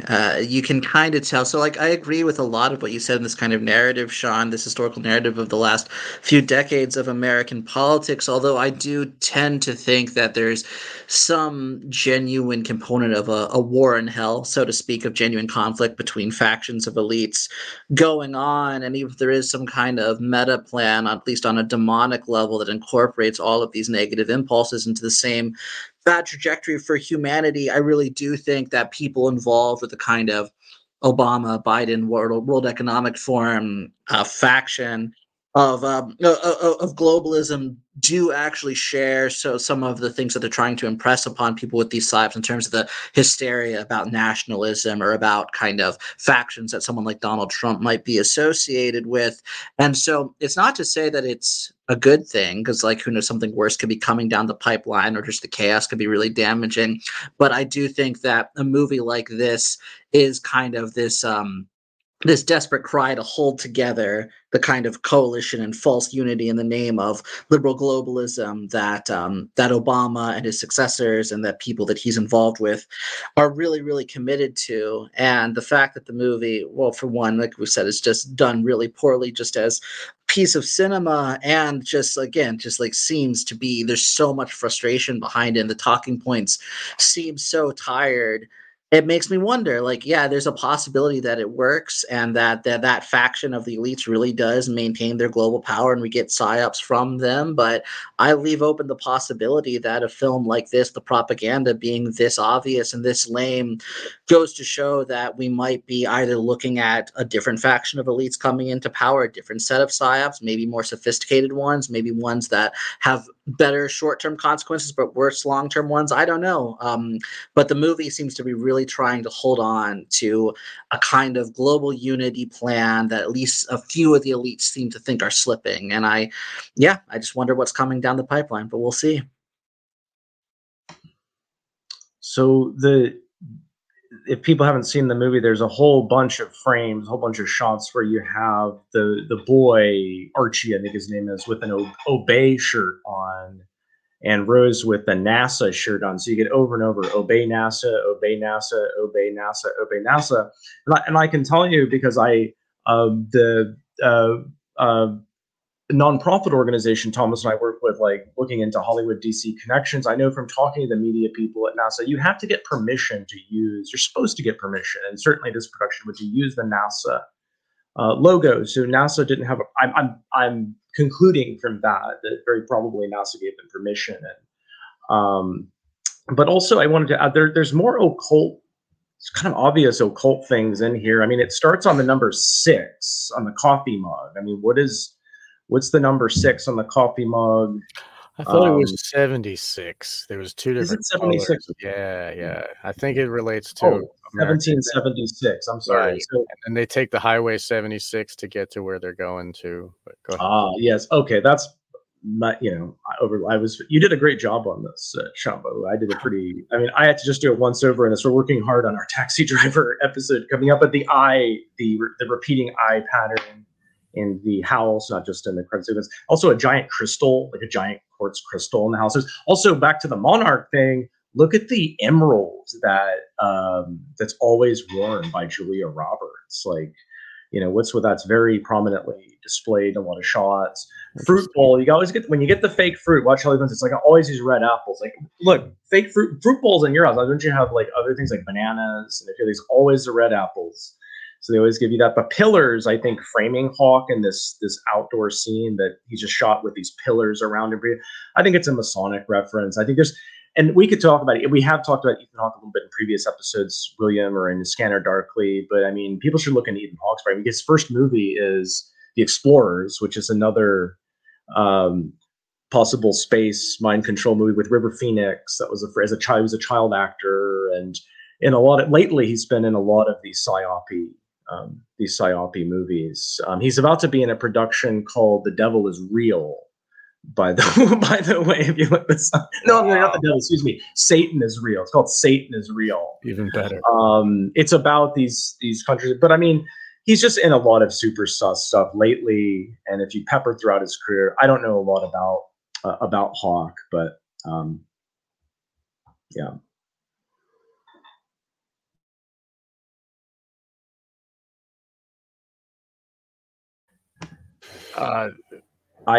I can say a few things about the other producers involved, just a few things. I mean, I looked into what these other people have done, and a few things sort of stood out. Let's see. So co-producer Peter Cohn's credits go back to like the late 70s. Actually, his first credit is Ridley Scott's debut film, The Duelists. And he's got like a third assistant director on that. But beginning in the 90s, he has a lot of assistant director credits actually on DoD supported projects. In the Line of Fire, The Devil's Own Rendition in 2007, had an ex-CIA advisor. He was the assistant director on Alan Pakula's The Pelican Brief conspiracy movie. Pakula would die. The Devil's Own is also Pakula, which is the last movie he made. The guy who made Parallax View, the guy who made all these conspiracy movies, dies by having like a pillar or something go through his windshield. Goes through his windshield, like what? Right. Yeah, right. Nice try. Outbreak. He's on, and the remake of The Manchurian Candidate. He's on. Also, among his production credits is Air Force One, which is a lot of DoD connections. Executive producer Daniel Stillman was production manager and associate producer of The Bourne Legacy, and line producer on Mission Impossible: Rogue Nation. Associate producer Diane Wood worked on that recent NWO PsyOp Don't Look Up. So it's all. So they're a happy family over there. I mean, the girl, Farrah McKenzie, I don't follow Hollywood all that closely, believe it or not. I look mostly into the rearview mirror of Hollywood, but so I don't know her, but it says, you look, I know these kind of tell, so you go to her IMDb bio, and it's written by, I think it does say it's written by Persona PR. So it's written by a PR firm, but you can tell that kind of her career is planned out. This year, actress on the rise, Farrah McKenzie is positioned to take the entertainment industry by storm. And so she's actually third generation Hollywood. It's not because of her talent necessarily that they can know that. And has some interesting credits in her short career. She was in that Utopia series with John Cusack, which was predictively programming the Coof. And she's in Ascension, a Possession movie. One other, maybe this is more obscure to people, but it really stuck. I mean, co-producer Adam Brightman goes back to Abel Ferrara's New Rose Hotel, which is an adaptation of a William Gibson novel. Abel Ferrara is somebody we talk about a bit, and he also produced Zero Day, this obscure movie from 2002. Not a lot of people know about it. It was a school shooter movie. It was one that came out around the same time, or right before Elephant, the Gus Van Sant movie. Was sort of the super indie underground version. Interesting that this guy who was involved with this underground-ish movie about school shootings is involved here later on in his career. He's gone on to good things. So that was about all I had in terms of the background, all the notes that I made. I mean, one more thing, a comparison. It's not as heavy in this movie. The kind of eco themes, it's there, right? We brought on all these problems partially because we're not in the right relationship to nature. People don't seem to talk a lot about the movie The Happening from 2008, the M. Night Shyamalan movie. And just, quick spoiler alert, like everybody's killing, it's what we call mass Omega program. This is like a subgenre, like everybody's killing themselves, like Bird Box, right? This is one of those movies. Everybody's killing themselves. And it turns out what's doing it is the plants are emitting some pheromones or something, because people are, bad, nasty, dirty. They're destroying everything. So the plants, it's like the Gaia or something has this survival reflex to emit these chemicals to make everybody commit suicide. And it's a beautiful thing. But it made me think of that movie. And I heard there are many people talking about, like, now that we got global warming, the ice caps are melting, and we're gonna have all these weird diseases come around. Like, that's one of the narratives I've heard with this. You mentioned about being, a part of the Brotherhood or whatever. Just before GH gives that last speech at the end, he stops and he says, "I want to make sure you're on the level." Like, that's Freemason talk, right? If you're on the level, you're in the club with the Freemasons, and then you can hear this information, right? So that's a big factor. Anybody have anything to say about the obvious shot at Elon Musk, right? Tesla's malfunctioning and crashing. You can't trust those Teslas. Yes, we need total technocracy, but no, Elon Musk is not your man, kind of is one of the. Also, I think it might be taking a shot at people like Anthony Lewandowski, the big driverless car engineer that Trump pardoned, who's very much in Peter Thiel's orbit. So I think above Musk, they're kind of going after people like Thiel and that whole circle of influence. And they're Thiel and Musk are transhumanists, and they're futurists of a stripe. But yeah, they're not. Everything's not well in paradise between all these people. I think there really are sort of rifts in the establishment you're seeing with that. Yeah, I mean the Musk thing is important to note because that's a common tactic with these more politically themed recent films. I did a Patreon episode for PsyOp Cinema on Glass Onion, the Knives Out sequel, which had a ton of Monarch and Illuminati symbolism, and then just I mean, it's probably even a worse movie than Leave the World Behind, honestly. But just like the whole thing was a shot at Elon Musk, and also in Blade Runner 2049, which Brett and I recently covered on PsyOp Cinema. You have the Jared Leto character there. One of the main inspirations for him is Elon Musk, and so this is one of the things that I was talking about earlier in terms of there being kind of actual factionalism within people who have elite power on a global scale. Is that some of the people associated with films like this and a lot of other major Hollywood propaganda? I mean, this doesn't make Elon Musk necessarily a good guy, or Peter Thiel, or Donald Trump, or whoever, but there is genuine friction there, and a common tactic is to use the kind of Musk-style Promethean transhumanism as a foil for them to promote their own form of kind of anti-human ideology. And I also think the Tesla scene in this movie was the one good scene in the movie. Like, that was kind of cool. Just the cars ramming into each other. Like, I kind of perked up at that moment for like a couple minutes, and then the movie resumed being terrible after that. Well, that is an underlying fear that we all have of, like, a driverless car. I'm scared enough riding a motorcycle with people that have their hands on the wheel. Like, it's really scary out there on the highway, and if there's nobody behind the wheel, like, that's a fear that I have. But I think that's also, like, it's a message to the viewer. Oh, you think that these cars are going to save you in an emergency? Like, good luck. We control them, and we'll block off your highways. Like, you really, this is no escape. It's further into the trap if you accept their battery powered car that only, that it is run on coal power. Like, anyway, yeah, I think it's like it's telling us, like, don't put your hopes there. It's a dead end, right? That type of technology. Go back to the bunker. Get in the bunker. Keep your mouth shut, or you're going to get some disease. All your teeth are going to fall out. Guys, we are at the 2-hour mark. I mean, you guys did a great job and opened my mind up to a lot of the things in the movie I missed, because I watched it when it first came out. But there's a lot that you guys really talked about. So you did a great job, as usual. Maybe you guys, if you want to summarize or sum up your analysis, or anything you'd like to add, or anything I missed, or anything you'd like to just give, and also kind of what you're up to. I know you covered a little bit of what you guys been doing recently, but if you want to expound on that, that's fine as well. Who wants to start? Anybody? Sean, you want to go? Yeah, I guess I'll go. I've got a super secret project in the works that I'm very, very excited about, and so keep an eye out for that. And I've got some good shows. I just spoke with Loomis, our mutual friend William from Chant It Down.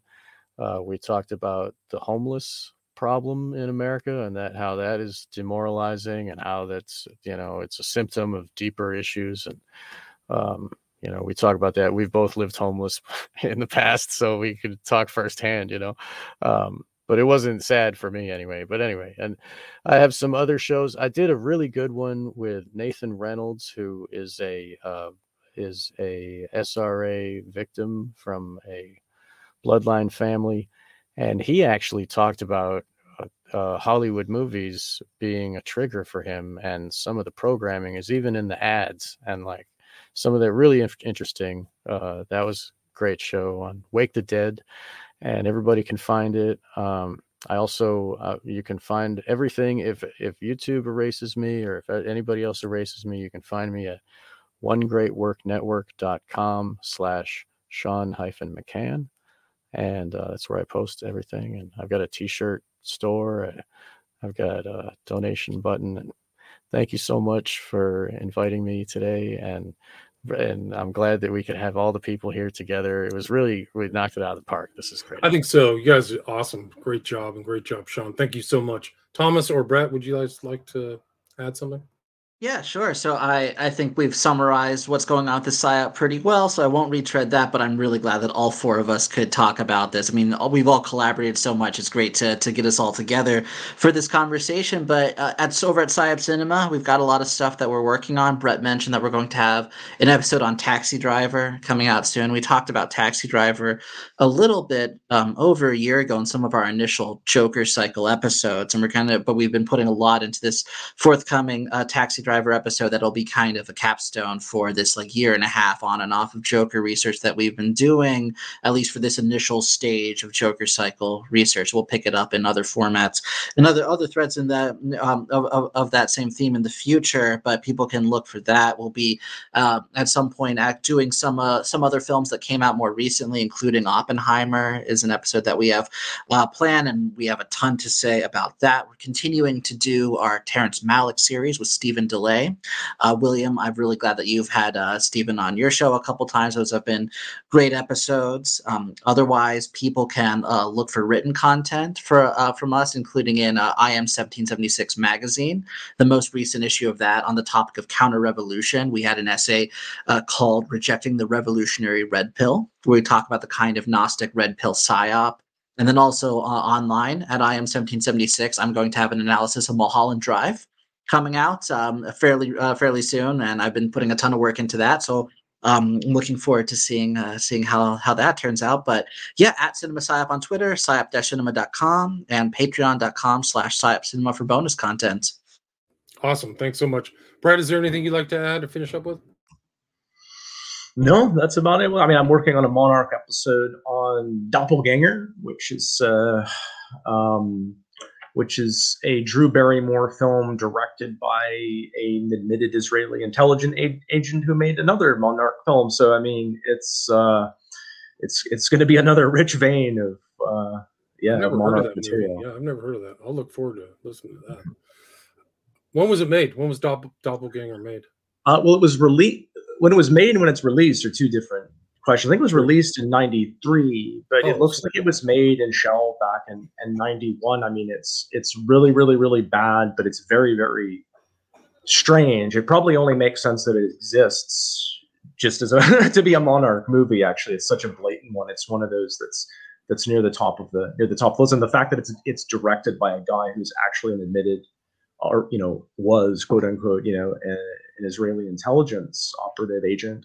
I think is, and who did another movie called Time Bomb, which is like around the same time, '91, which is about a guy who realizes, I'm like an MK sleeper, and his programmers come, just pretty blatant MK Monarch movie too. So he did those kind of back to back. He also, anyway, I'll get into it, but yeah, that's what I'm working on along with all the stuff Thomas talked about. And I can't really add anything to our analysis of this movie. And thanks for having us on again. Awesome. Thank you guys so much. And all three of you guys collaborated on, what was it, Beyond the Black Rainbow? What was that director's name? He was the son of a famous Panos Cosmatos. Panos Cosmatos, that's right. And then you also did the Alta Belly. I listened to that one. That was really good. An analysis of the Alta Belly Hollywood tapes, whether they were legit or not. So. Oh yeah. Albertini, sorry, Richie Albertini. Yeah. Yeah, I wish you could get Richie Albertini on the show, because he is the kind of insider we're talking about, right? Somebody who lived the underworld of Hollywood and can testify to some reality to some of the stuff we're talking about, ritual, satanic sacrifice, blackmail, kind of initiation ritual type stuff. But I wish you could get him on. We're trying to contact him and talk to him too. He seems to talk to independent researchers sometimes, but he's a little hard to get a hold of. But I'll give it a shot. Or do a show. I got it mixed up with Altabelli. I think that was the guy who owned Cielo Drive. Manson, Albertini. Yeah, so I got it mixed up. But yeah, those are great episodes. And maybe you guys can send me a link. I think he talks about it on Rumble. I think the original audio is on Rumble of Albertini too, right? Right. There's a bunch of videos that are up on BitChute. Also, well, I found some on BitChute, but he's talking to various people, like showing this is the house where Green like shot the dude in the head and ate the brains, and he's like talking about it just like matter of fact into the camera. It's very interesting, and so he would not be afraid to say what's what on your show. Who knows if he's telling all the truth? You can take that for what it is, but some of his stories kind of mix right in with the movies that we see, like in Pulp Fiction. The dude gets shot accidentally with a bullet to the head and like brains, and they had to hire somebody to get rid of the body.